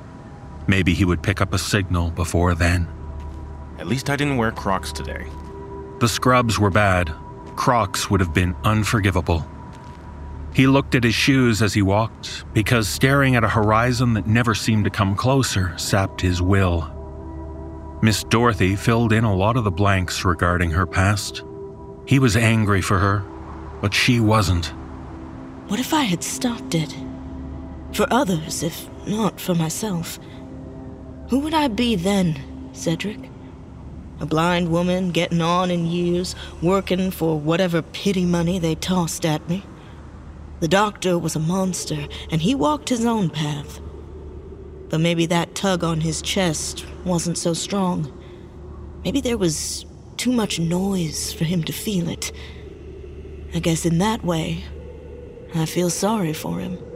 Had Cedric not been lost in his own thoughts, he would have heard the car's engine, a subtle drone weaving around the sound of wind carving through stiffened grass. It was distinct among the other sounds Oklahoma offered, twittering and buzzing, the scritch of a tumbleweed rolling over asphalt. Had he never felt the tug, as Miss Dorothy described it? He wasn't sure. He missed his mother, and thoughts of her felt like a little ball of empty right in the center of his chest. Cedric looked up, not because he heard the approaching engine, but because he wanted to check his progress. He caught the glint of sunlight reflecting off a windshield. Though the vehicle was maybe a half-mile off, he moved to the narrow shoulder and raised his arm. His embarrassment at not knowing how to change a tire flared again. Maybe it was the tug. Maybe it was something else. As the car approached, Cedric dropped his hand and balled it into a fist. His body knew, even as his mind practiced the words he would say. It was a boxy, gray sedan, something an old woman would drive, but only to church and back. Cedric swallowed hard. The sedan stopped 20 feet from him, the glare on the windshield obscuring his view. The driver's door opened, and the gray man emerged. Fuck. Cedric looked over his shoulder. The car and the tire iron was maybe a mile and a half behind. Where is she? The gray man spoke. 2 more doors opened, and the other men appeared, both pale and sickly looking. The gray man was the worst, skin like a bleached dolphin, eyes milky moon puddles. His voice was just above a whisper, shriveled lips and shoe leather tongue blunting the shape of his words. Dead or dying, Cedric. What else had Miss Dorothy said about them? If there was a tug, his heart was beating too fast to feel it. Cedric stepped forward as the men assembled into a row. We do not need you. We need her. Where is she? The man on the left, squat compared to the others, with thin wisps of black hair like insect antennae trembling from the top of his skull, brandished a knife. Dead or dying, Cedric. He could smell them, the rot hidden within a husk of moth-wing flesh, the hot metal stench of withered organs and old blood. He had led a normal life, tragedy and triumph sprinkled throughout. It was average, unremarkable, a good, ordinary life. This was a moment, he knew, like holding his mama's hand and watching her lips part to take a breath that never came. In a good and ordinary life, there are few moments. The gray man stared with foggy eyes leaking milky tears. He sneered, mottled gums and 2 long teeth. Cedric felt it then, ghost fingers reaching inside his chest, seizing something hidden there and nudging it ever so slightly. Tell us where you are going. There was a faint glow in the gray man's mouth, like the light from a television spilling beneath a door. I'll tell you. The squat man lowered his knife. I'll tell you what Miss Dorothy said when I asked if she needed a boyfriend the first day we met. The gray man opened his mouth wider, blue light swelling. No. Cedric rushed forward. Dorothy walked along the side of the road, burrs hitchhiking on her shoelaces, worldly possessions resting on her back. She knew the men, the elemental force piloting the men, were near.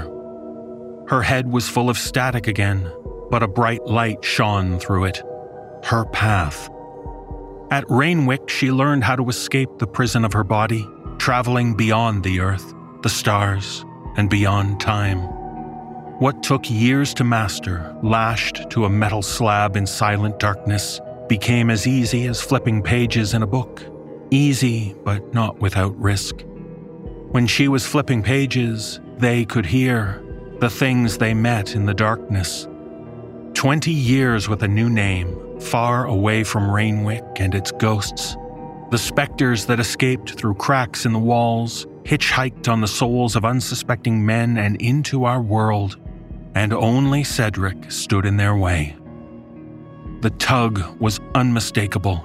She didn't need to go inside of herself, to travel to find it. She simply needed to get there. Every step she took in her life led her to that moment, to that clarity. The tug was so strong she thought she might fly if she jumped, sail south and west to the place where her path ended. The road thrummed, tires rolling over asphalt, like walking on a guitar string. There were no places to hide, only flat earth around and not a bush taller than her knees. She did not see this, of course, but her path did not waver, did not offer any alternate routes. The vehicle drove slower than the speed limit. Not Cedric's car, she knew. Exhaust tickled her nostrils. It mingled with other odors, the hot metal tinge of blood, the sour yeast smell of festering gums. The engine idled next to Cedric's car for a moment, and then the guitar string was plucked and Dorothy braced herself. She pinned her arms to her torso as if compressing her body into the smallest shape possible. The car parked behind her, and Dorothy stopped as well, chin raised and nostrils flaring. The path before her was bright neon, cutting through darkness like strips of sunlight. But she turned away from it to face what was coming. She did not hear these crunching sounds, but felt their vibration in her bones. Hello, Cedric.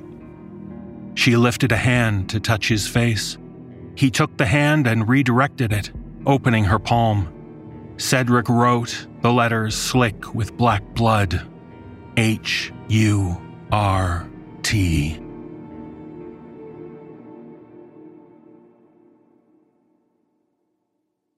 Emma, west of Tucson. A single gunshot. I could not help but picture him. Dean, his Hawaiian shirt splattered with blood and bone. In an instant, he transformed from a guilt-riddled man into a carrion, a feast for coyotes yapping at the scent of blood in the air. I sat in the SUV in the shadows of his unfinished life. The Airstream's door ricocheted off its frame, nudged by fingers of desert wind. The little cooler next to his chair was open. The ice within turned to slurry. A lawn flamingo, bleached to pastel, leaned to the left, the beak arrowed at the parched ground. No one would come for him. Perhaps an overdue bill would catch up with him, but until then his life existed only as that sad snapshot. The accoutrements turned to relics, the door flapping in the wind, welcoming ghosts before ushering them out.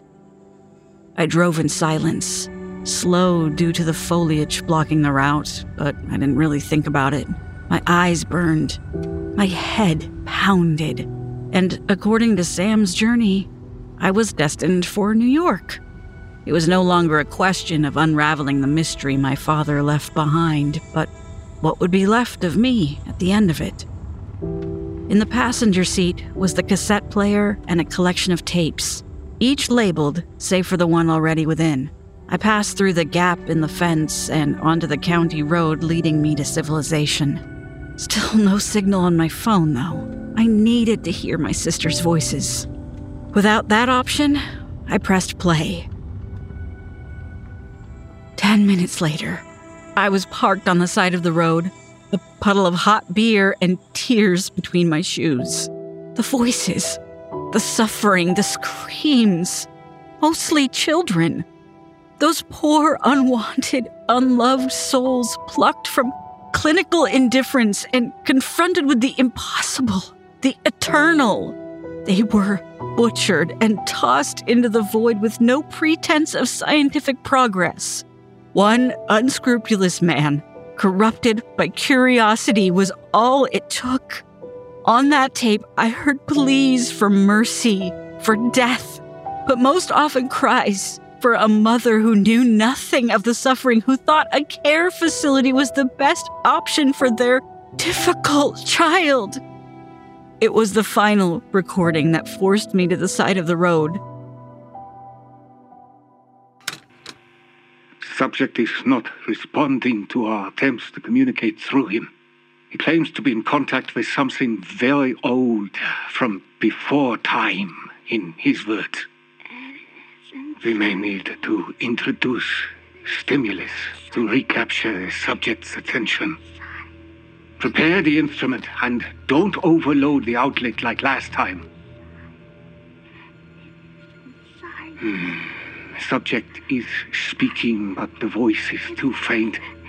Dean, see if you can understand. It is inside me. It is inside. What is, goddammit? Dean, grab the subject's hand and re-establish communication. Is the device plugged in? Yes, Doctor. Ask the subject. Wait. Is that you, Dean? Are you doing that? It hurts. Mommy. The subject is floating above the table. My God. Subject claims to be in contact with an ancient. I'm not quite... No, John, don't help it. John! It hurts. The subject is terminated. John, put it down. You! John, this will end poorly for you and for them if anything happens to me. The sick feeling did not accompany the vomit expelled from my stomach. I was ragged, like a scarecrow in a fallow field. I drove on autopilot, navigating toward the airport, though I had no flight booked. Only half aware I was doing it, I called Mandy. Hey, sis. Hey. What's up? Find anything interesting at his place? I'm not sure. Hey, what's wrong? You sound off. Her voice was an invitation to sanity, to a world free of monsters. If not for the cassette player and tape rattling in the passenger seat, I could have believed it had been a dream up until that moment. Just, dealing with stuff. Do you remember anything else from our childhood? I'm having a hard time believing we lived the lives I remember. With him gone all the time? Why was Mom okay with it? With him being gone even when he was there? I asked Mom about that toward the end. We knew he would be the sole parent sooner than later. It didn't matter that he was gone a lot. Lots of parents do that, especially fathers. It was that he was gone, like you said, when he was home, mentally. It broke her a little, that question. There were so many things she wanted to say, but didn't. She eventually settled on, "He loves you through me." I didn't catch the next few words. In the dusky, bruised light, I noticed a sedan behind and to the right of me. The driver's face was a pale smudge in my mirrors. Emma? Don't you think? I accelerated, and the sedan followed, merging into my lane to weave around a pickup. Emma?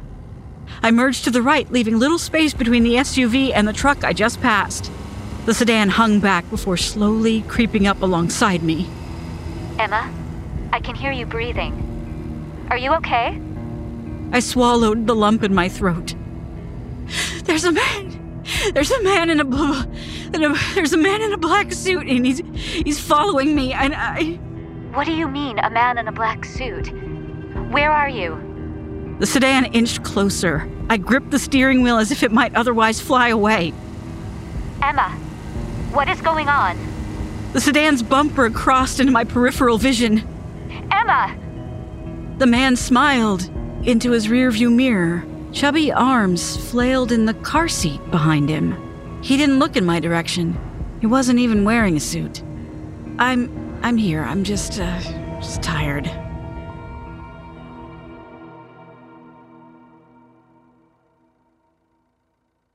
Dorothy and Cedric, Southwest Oklahoma.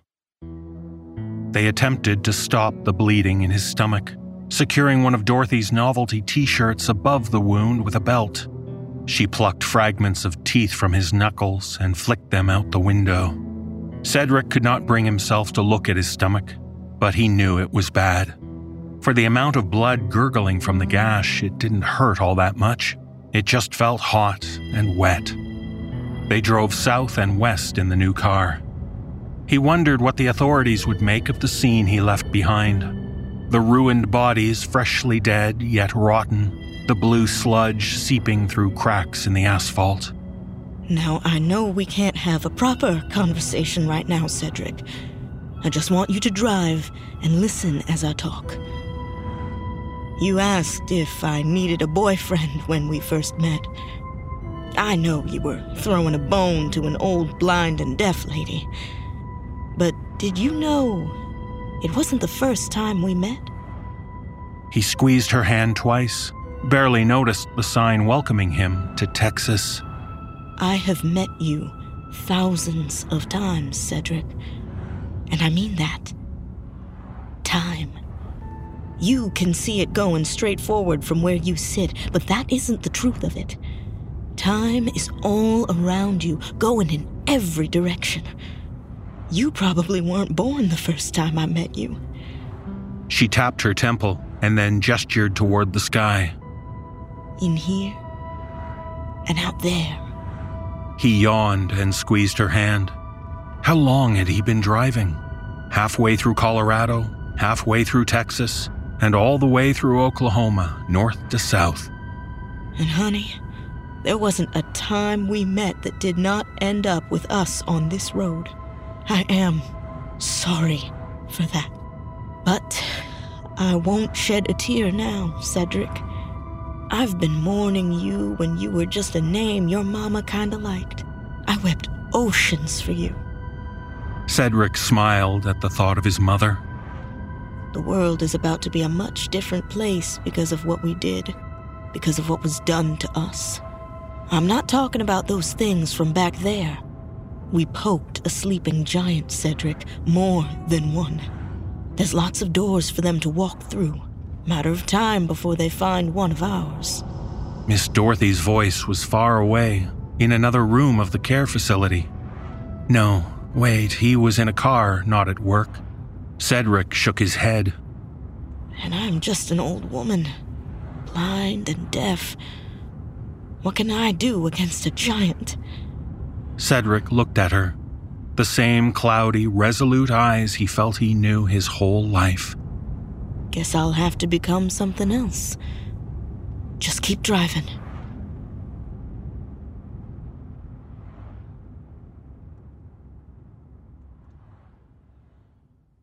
Emma, Rainwick Village, New York. I slept. In the airport, clothes stiff with sweat, hair a rat's nest, clutching the tape player as if it was a child I feared would be taken from me. I slept on the plane, spider silk drool dangling from my chin. I staggered through the airport, unaware of the time of day, showing my teeth to any man in a suit who looked my way. I slept in the taxi, seconds after confirming my destination with the driver for the third time. I woke to his shouts. It was obvious he'd been unsuccessful in rousing me for some time. I grasped the iron bars of the front gate, peering beyond the signs threatening to prosecute me for trespassing. Heavy chains secured the gate, a bright silver lock free of rust suggesting it was recently added. What am I supposed to do here, Dad? I placed my backpack on the ground and rifled through the front pouch. Where is it? One of the tapes was labeled Rainwick, and there was a number scrawled beside it. 2325. I parted the ivy dangling between the iron bars. Where to begin? There were so many buildings, large and small, in various states of disrepair, crumbling bricks, stone turned to soft sand. My brief research in the hotel 2 days prior painted a different picture. Facing the full brunt of snowy winters, wet springs, and hot summers, the campus was already half wild again. Grass grew past hip height, and the air was filled with the back and forth chatter of insects. Slightly to the left of the gate, I found a plastic crate propped against the weathered wall of mortared stones topped with cement. It was just tall enough. I could have spent days there if I had the time. It was the combination of decay and human interactions with it, the graffiti and detritus.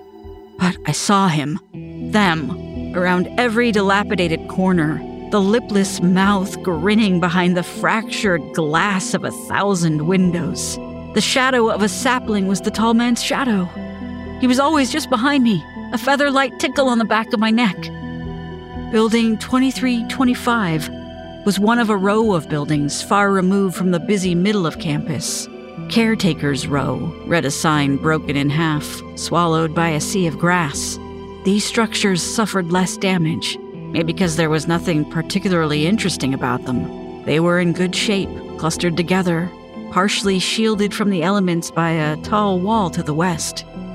There was a lock on the hasp, unsecured. I removed it and dropped it on the grass. The hinges screamed as the door swiveled open, a wave of musty air issuing forth. Insect chatter in the vicinity ceased for a moment, and the hinge continued to shriek with every inch the door opened. If there were lipless elemental beings nearby, I would know soon. The hallway was short, with 2 doors to either side, all closed save for one. Attempting to reach it, I kicked a chair I hadn't seen, the shock of the clattering stealing a breath from my lungs. My fingertips grazed velvety, peeling paint. I searched the space in front of me and encountered no other obstacles before reaching the door, which thankfully opened on silent hinges. Vandals had not bothered with this room, other than upending a desk in the corner. There was a metal bed frame, but no mattress.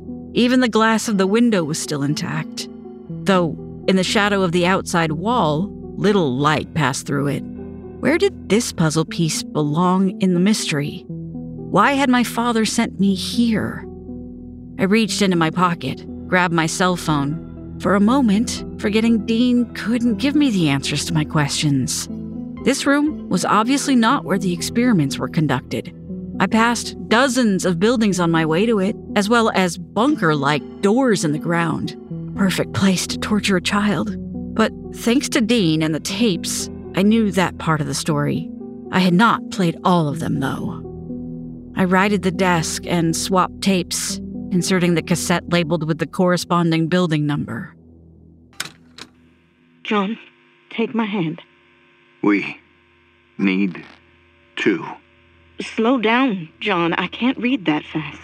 Need to end it. Isn't this recorded? Everything is recorded, right? It's okay. I control tapes. How do we end it? Can't kill. Has plan for that. Must look accidental. Cut head off snake. All will fall. How? Cabin north of here. Not many know. Been there couple times. Saves worst for there. Need to convince him to take you. Me?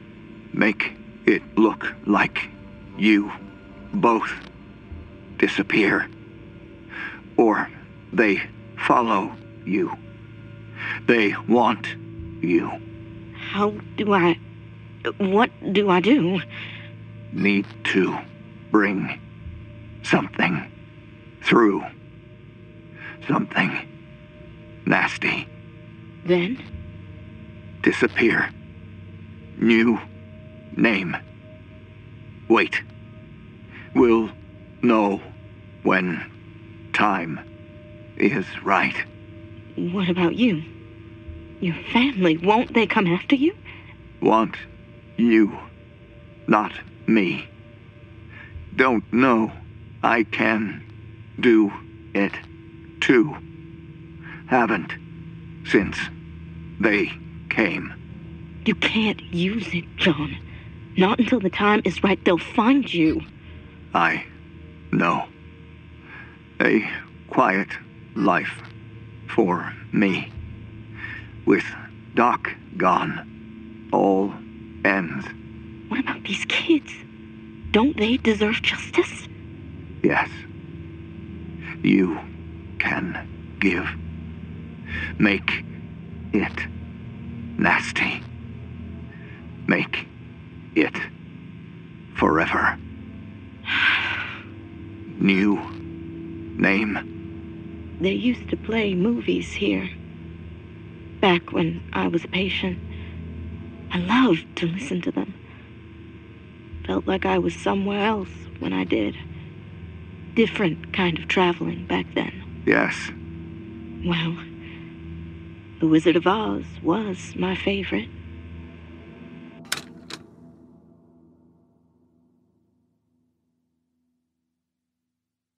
Dorothy and Cedric, Highway 67, southwest of Fort Stockton, Texas. It felt like his eyes were lubricated with glue. Each time he blinked, it was more difficult to open them. Miss Dorothy's voice blended with the drone of the highway. She spoke of wonderful things, worlds and times of unending beauty. He could almost picture it. To Cedric, it looked like his mother. When her voice grew fuzzier than normal, and the light in the center of his vision became brighter than the sun, Cedric pulled off the highway and parked under a bridge, She opened her palm for him, but Cedric couldn't lift a finger. I'm sorry, miss. Of course, she didn't hear him, not with her ears, but she still reached for his face, brushed his cheek with her knuckles. It always happened this way, Cedric. If there had been a path we walked together, I would have taken it. Nothing ever ends, my friend. It just changes. She closed his eyes, rested her head against his shoulder. You're a good man, Cedric. But this... She squeezed his shoulder. This isn't you. What you are is a bright, joyful star. And now you're free to shine. Stay with me these last few miles. She stepped out into a desert night, giving way to morning. Almost forgot, she said as she returned to the car. Dorothy peeled off her sneakers and slipped on the shoes she'd saved for this day.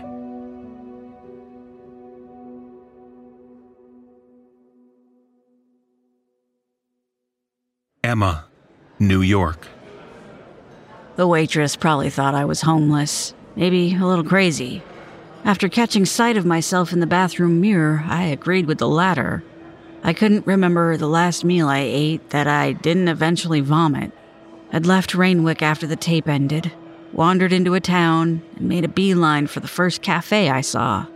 Though there were more enticing questions, the one I got stuck on was why my father led me there. I devoured the double order of fries the waitress gifted me, sun-parched lips burning with every salty bite. Though I guess the fries were cooked in the same grease as the fish, they were perfect. As I ate, I answered my own question. If not for the events of the past couple of days, I would not have believed the story.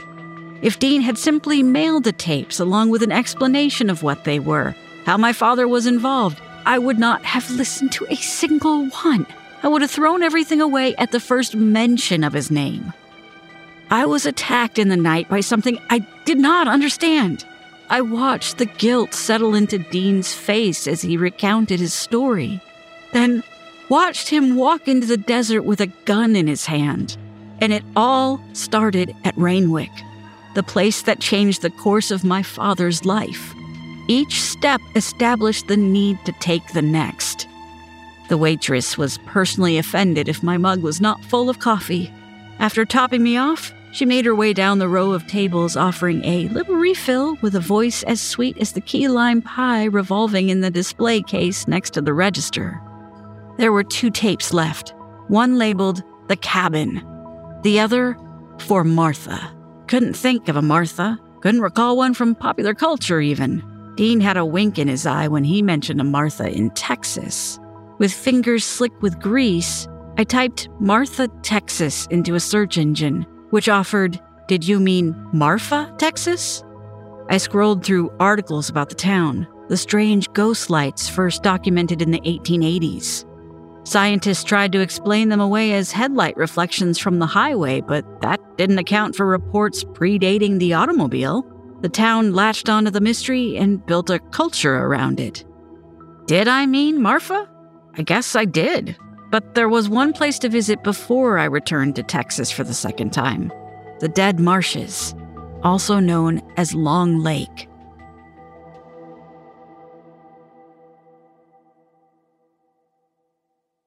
Dorothy, Alpine, Texas. Her feet hurt.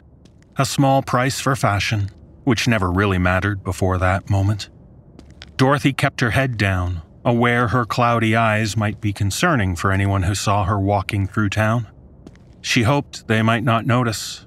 They would be distracted by her shoes. The road glowed beneath her feet, like she was walking on the sun.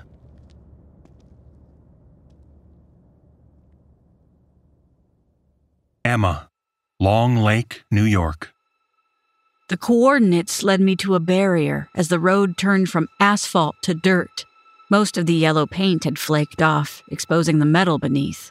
The barrier was unsecured, a lock and pile of chains beside one of its posts.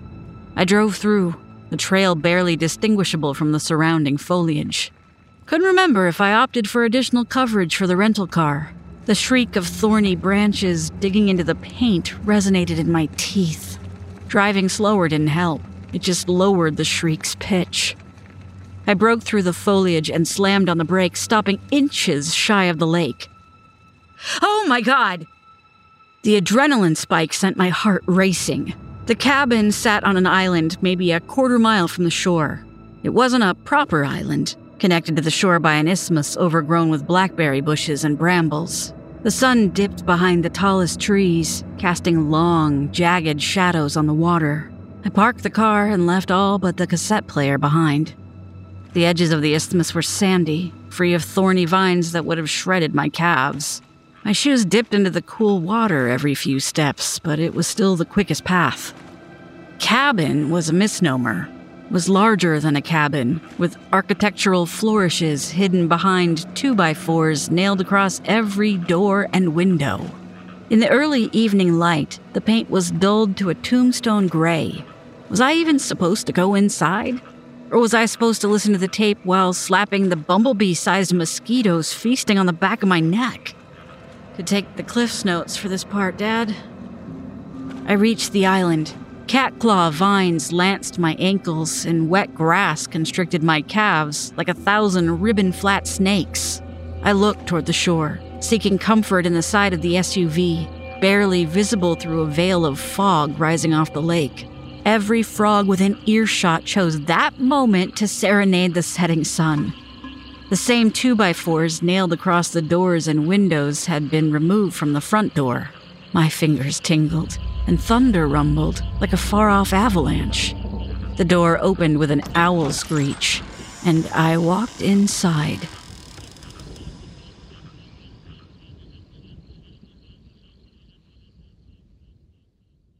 Dorothy, Alpine, Texas. She did her best not to appear lost or in need of help. She walked confidently, chin still tucked to her chest. The path was so bright it was a wonder no one else saw it. Though it mapped out exactly where she needed to go, it did not account for a sidewalk emerging from the asphalt. She stumbled a bit, nearly fell a few times. She felt eyes on her, passers-by slowing their cars as she dusted off her hands. Head down, keep walking. How many miles left? 30 or 40? Can't be early, can't be late. Head down, keep walking. The engine growled behind her. She felt that in her bones. Then she felt the door slam.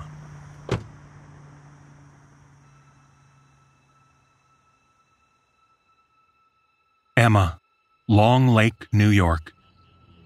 There was an 80s-style flashlight on a table in the foyer, the kind that resembled a thermos and chased shadows with a candle yellow beam. Next to the flashlight was a skeleton key the size of a small hand weight. As with Rainwick, I was tempted to explore. Black and white pictures in ovular frames crowded the walls. These photographs made no effort to hide the doctor's previous affiliation. If I had something better than a flashlight, I might have indulged my curiosity, but I didn't. I only had the cassette. The living room had a locker room smell of hidden mildew, and a thick down of dust coated all flat surfaces. I pressed play and walked around the room, accompanied by my father's voice. Emma, I'm not sure how to begin this. There are a lot of things I want to tell you, and most of them have nothing to do with what you've learned or why you're in upstate New York. I want to tell you, I'm proud of you, and always have been. I just couldn't lead two lives, Em. What happened at Rainwick and in the room beneath your feet is far bigger than me. I was afraid. Always afraid. Afraid they would find out about me, and you and the girls would suffer as a result. They didn't show me the bad stuff they were doing right away, but I tried to stop it. I walked into his office and he had a picture of you girls on his desk, walking home from school. Still, I tried. That was the night your mother was visited. She got sick soon after. I knew I could be next. Or even worse, you or your sisters could be. I withdrew even further. I became unlovable.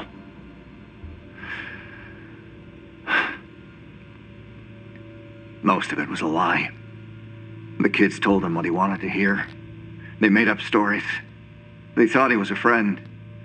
This man who blinded them, maimed them, drugged them. They lied to make him happy. Not all of them, though. Some of it was very real.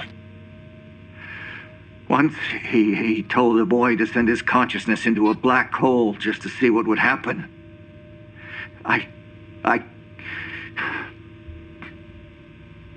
He never came back. Not to his body. Rainwick didn't end when the experiment stopped. We opened doors that were never closed. What was unleashed on the world didn't evaporate because the doctor was gone and the facility shut down. It's still out there. It didn't matter what he brought through. He only wanted answers to his own questions. When an elemental infected Ted and he walked away, pulsing with blue light, the doctor said, "Make a note of it." I don't know who funded him. Only that he fudged most of the data, and they never came by to check. They didn't care about those kids. On the tape before this, you heard me speaking with a woman. She goes by Dorothy now, but I knew her as Caroline. She helped me. She helped me realize I hadn't been dreaming of fantastic times and places my whole life. I'd been traveling there. And she helped end it. He thought he was going to meet God.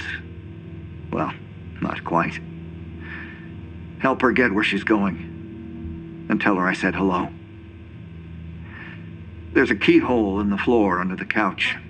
If you didn't grab the key, it's on the table in the foyer. Don't walk down, just shine your light. Don't worry, he can't see you. Well, I have to get ready. Going to take these tapes to an old friend and then call you.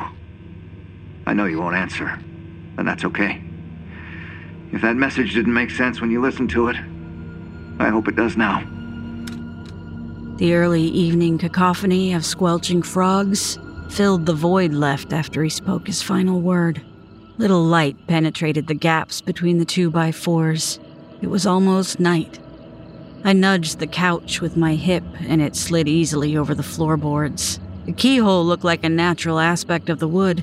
I'm certain that was intentional. The skeleton key entered smoothly, and I used the key itself to wrench open the door. Damp, fetid air issued from below. At one sniff, the French fries swimming in my belly rose in rebellion. Make it nasty.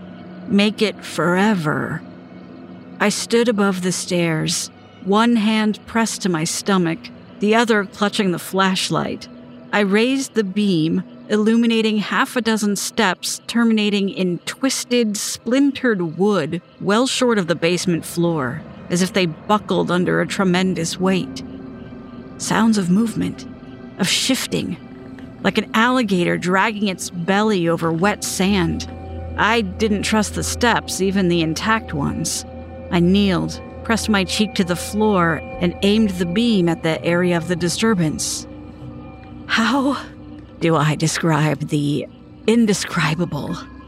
It wandered into the beam, which gave a yellow tinge to its pale flesh.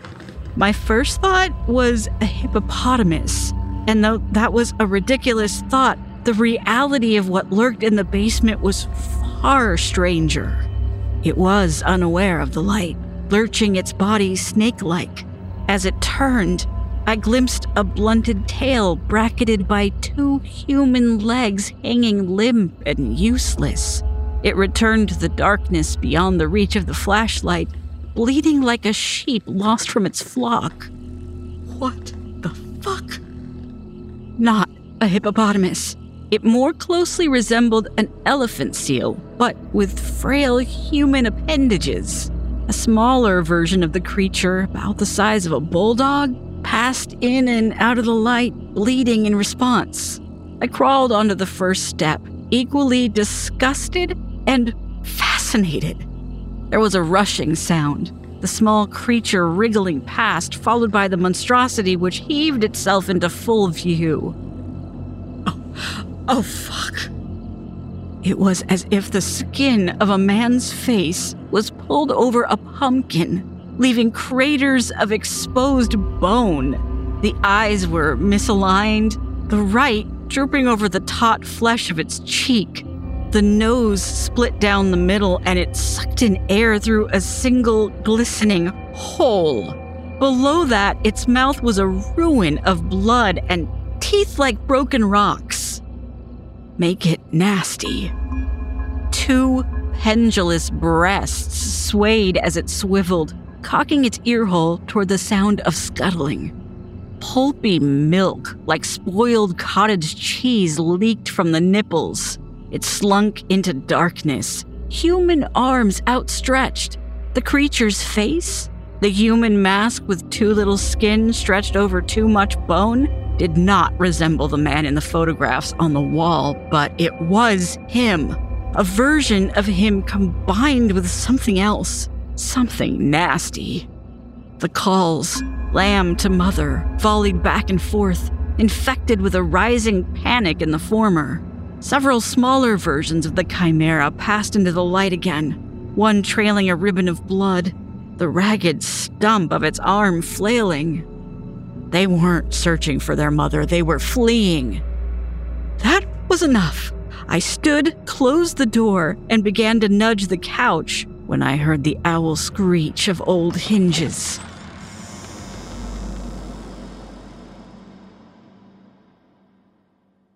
Dorothy, Alpine, Texas. Ma'am? Ma'am, are you okay?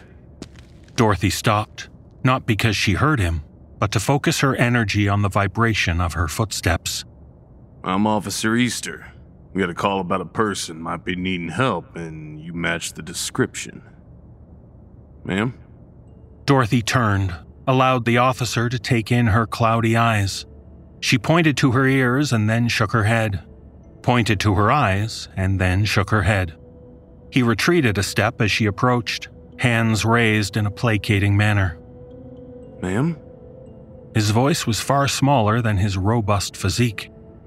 She touched his chest, fingers dancing over the fabric. She found his name tag and felt the shape of the letters. Easter?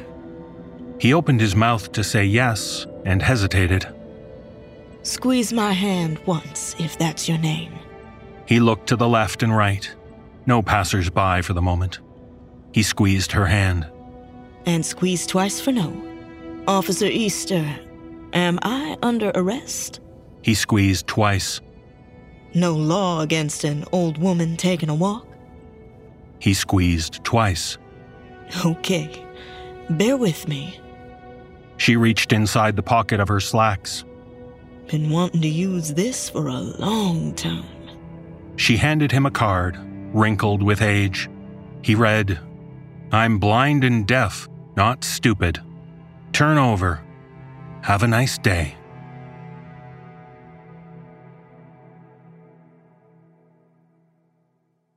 Emma, Long Lake, New York.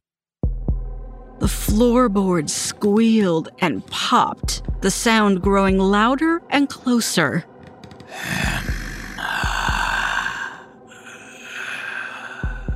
Dad?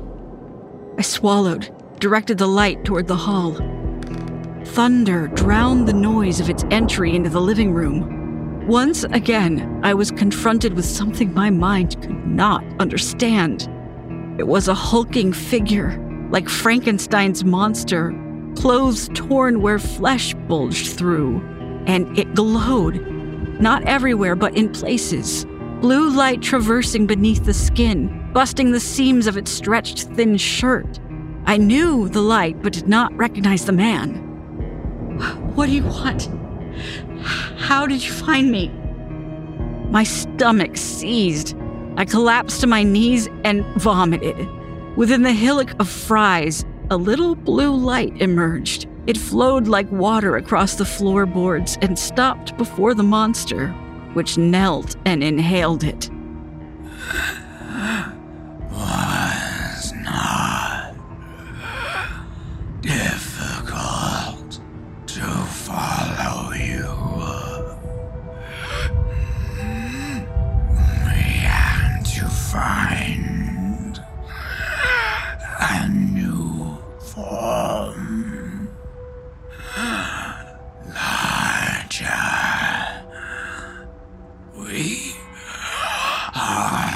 still bonding to it. Where are the others? I glanced toward the kitchen, a room I had not explored, but I only saw it in flashes. The monstrosity touched his chest. We have gathered together, all of us together. You are going to help us. We want to live, but it is not possible to live as you do. We need to evolve. A muffled bleat from the basement. What am I supposed to do? I can't travel. I don't even remember my dreams. Not you. The woman. Caroline, they called her. We knew her from before. Your father is gone. Only her. I swallowed, eyed the door in the floor, hid the key behind me. Would it recognize the deception? Could it? The fading human mind might. I don't know her. I don't know where she is. I stood above the door, rocked on my heels.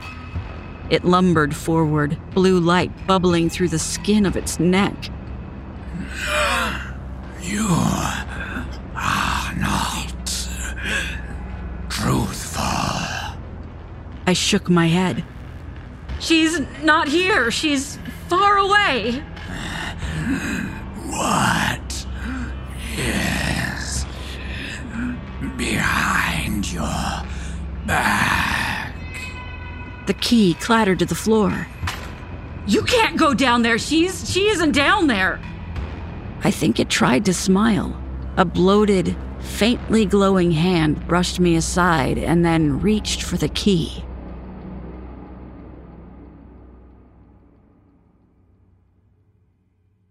Emma, Marfa, Texas. I drove east from El Paso, reliving the sound from the basement. First, the crashing of the monster as the stairs collapsed, then the chorus of bleats that followed. When I left, I nailed the 2x4s over the front door. I hoped it would be enough. Marfa emerged out of the Texas desert like a wild and alien flower in a dirt field. I passed hipsters driving pickup trucks, a steak vending machine, and a functioning telephone booth in the middle of a sidewalk. It was a hodgepodge of cowboys and artists, ranchers and runaways. My stomach, free of its parasite, was soon filled with food truck Thai curry as I researched my next step. Only one place made sense, and it was a few miles east of the town, the Marfa Lights viewing area. I loaded the next tape as I drove down Highway 90. The wind whipping through my hair was the closest to cleaning it I'd done in days. The air smelled of desert blossoms, and it felt hot and wonderful in my lungs. There was no parking lot at the viewing area, an adobe structure with an attached covered space, nor were there any cars parked along the access road. It was early in the afternoon. If there were any ghost lights that night, they would not be visible for several hours. I parked, grabbed the cassette player, and walked beneath the canopy. Mountains, remnants of volcanic activity shortly after the demise of the dinosaurs, were visible all the way to Mexico. It was greener than I might have guessed, though little desert foliage grew above hip height. I heard the crunch of approaching footsteps and turned to the left. She hummed as she neared, ruby red shoes sparkling in the sunlight before she passed into the shadow of the overhang. Red shoes, ruby red shoes. She stopped, turned her face in my direction, though it was obvious she didn't see me. I closed the distance between us. John's daughter? I had not expected that. Dorothy? Are you Dorothy? You walk like him. I knew that walk a mile off. Of course, she didn't hear my response. Well, we made it. Most of the way. He said you would be here. Take my hand. Got a bit more to go. If you have a question, give it a squeeze. If not, just keep walking and I'll tell you what I can. I had questions, but since she did not have time as she pulled me toward the fence. The universe is a great, big place. Bigger than you could ever imagine. I've never seen the edge of it, and I tried for a long time. John told you about me, right? Yes, I said. Then, cheeks burning, I squeezed her hand. You might think I'm talking about space, stars, and planets. That's all good and fun stuff to explore, but what I'm talking about is time. You are experiencing this moment. You can feel my skin, the gravel beneath your shoes. That's all you're capable of feeling, the now. Stop me if I get too out there and I'll try to explain it different. We reached the fence, which came up to her collarbone. She began climbing like a toddler let loose on a playground. I followed behind her and took her outstretched hand on the other side. She extended her foot, toe of her slipper touching a mesquite bush. Like that plant. Look at it. It exists right now, but it also exists in the past. Did it exist 5 minutes ago? Before we came here? Yes, it did. And it'll exist 5 minutes from now, unless someone interferes with it. That's time. All time is happening all the time. You're just tuned into a tiny slice of it. She avoided cacti and spiny plants as if she could see them. I followed behind, the cassette player tucked under my arm. Me and people like me can access more time, more possibilities of time. Couldn't do it before the doctor did what he did. I'm not grateful, but I also don't hate him. He got what he deserved, didn't he? That was fun. Saved something real nasty for him, real special. What you might call a soul, I see as a pearl. A little light glowing inside of you. I can see it, touch it if I want, when I'm traveling in my mind. Well, I just put his pearl next to another I found out in the muck and closed the lid. I was beginning to lose her train of thought, but I could not think of a question to ask. Don't feel bad for the other pearl. That basement was a step up from where she was. Now, time and possibilities, yes? Time is infinite, as far as I know. Like the universe couldn't find the edge of it, just kept going. In infinite time, there are infinite possibilities. Infinite opportunities for the mechanisms of the universe to erode or break down. These mistakes, mutations. The doc saw them as opportunities. He wanted to control it. But they're already here, and that's where we're going. I squeezed her hand a couple of times. Write it. She held out her palm and mimed with the index finger of her other hand. I-D-O-N... You don't understand? She looked at the ground, turned, and walked away, holding her hand behind until I grabbed it. You can't. Not yet. What's inside of you existed in some form before you were alive, and it'll keep existing in some form after you die. Do you see? You're the driver and your body is the car. Eventually, you're gonna leave the car behind, probably find another car and drive that one for a while. Me? I'm done with cars.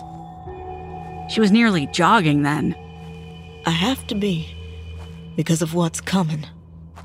I squeezed her hand. Some Things haven't learned how to drive. Those are already here. Some things, well, they want to melt the car and the driver inside of it.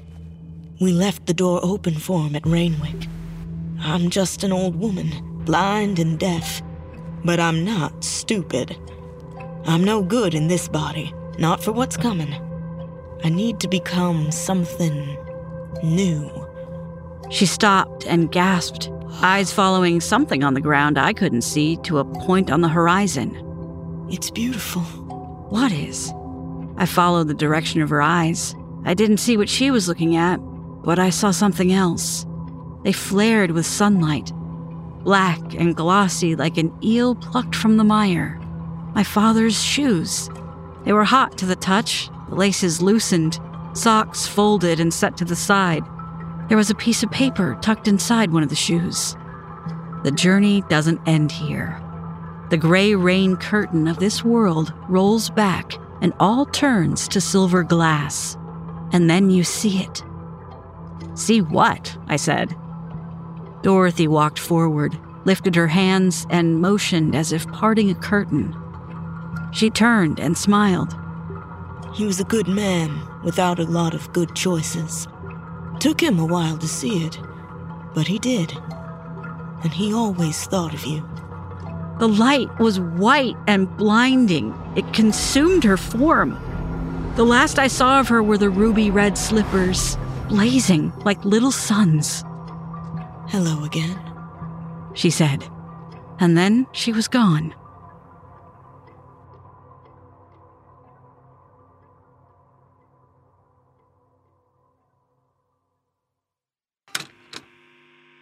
For Marfa. This isn't the end of your journey, Emma. It's just the beginning. It had to happen this way, and it had to be you.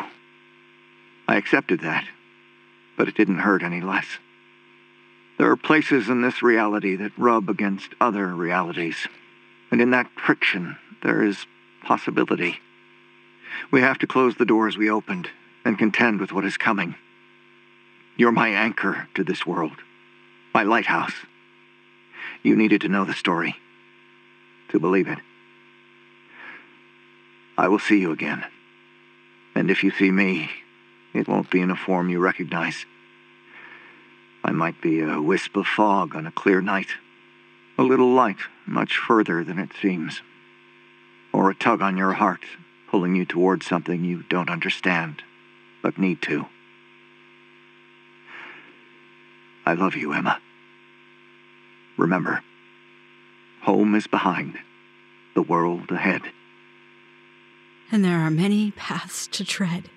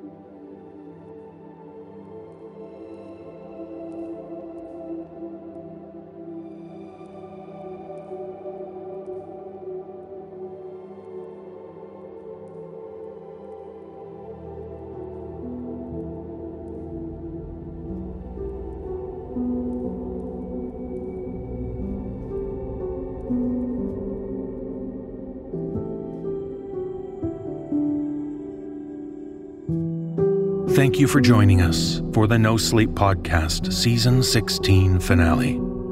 The Season 16 overarching plot, The Tales We Told, was written by Olivia White and David Cummings, based on a story created by Jessica McAvoy and Olivia White. The opening story of this episode, Fusion Dreams, was written by Olivia White and performed by David Alt. This episode's feature presentation, They Have Suffered, was written by L.P. Hernandez. Produced for the NoSleep Podcast by Phil Michalski. Musical score composed by Brandon Boone. Starring Aaron Lillis as Emma, Jordan Cobb as Dorothy, Eddie Cooper as Cedric, Mick Wingert as Tom, Graham Rowett as John, Jeff Clement as the Lipless Man, Mary Murphy as Mandy, Jessica McAvoy as Elizabeth, Erica Sanderson as Subject 475, Peter Lewis as Dr. Kissel, Danielle McRae as the test subject, Atticus Jackson as Officer Easter, Mike Delgadio as Mr. Razzo, and David Cummings as the narrator.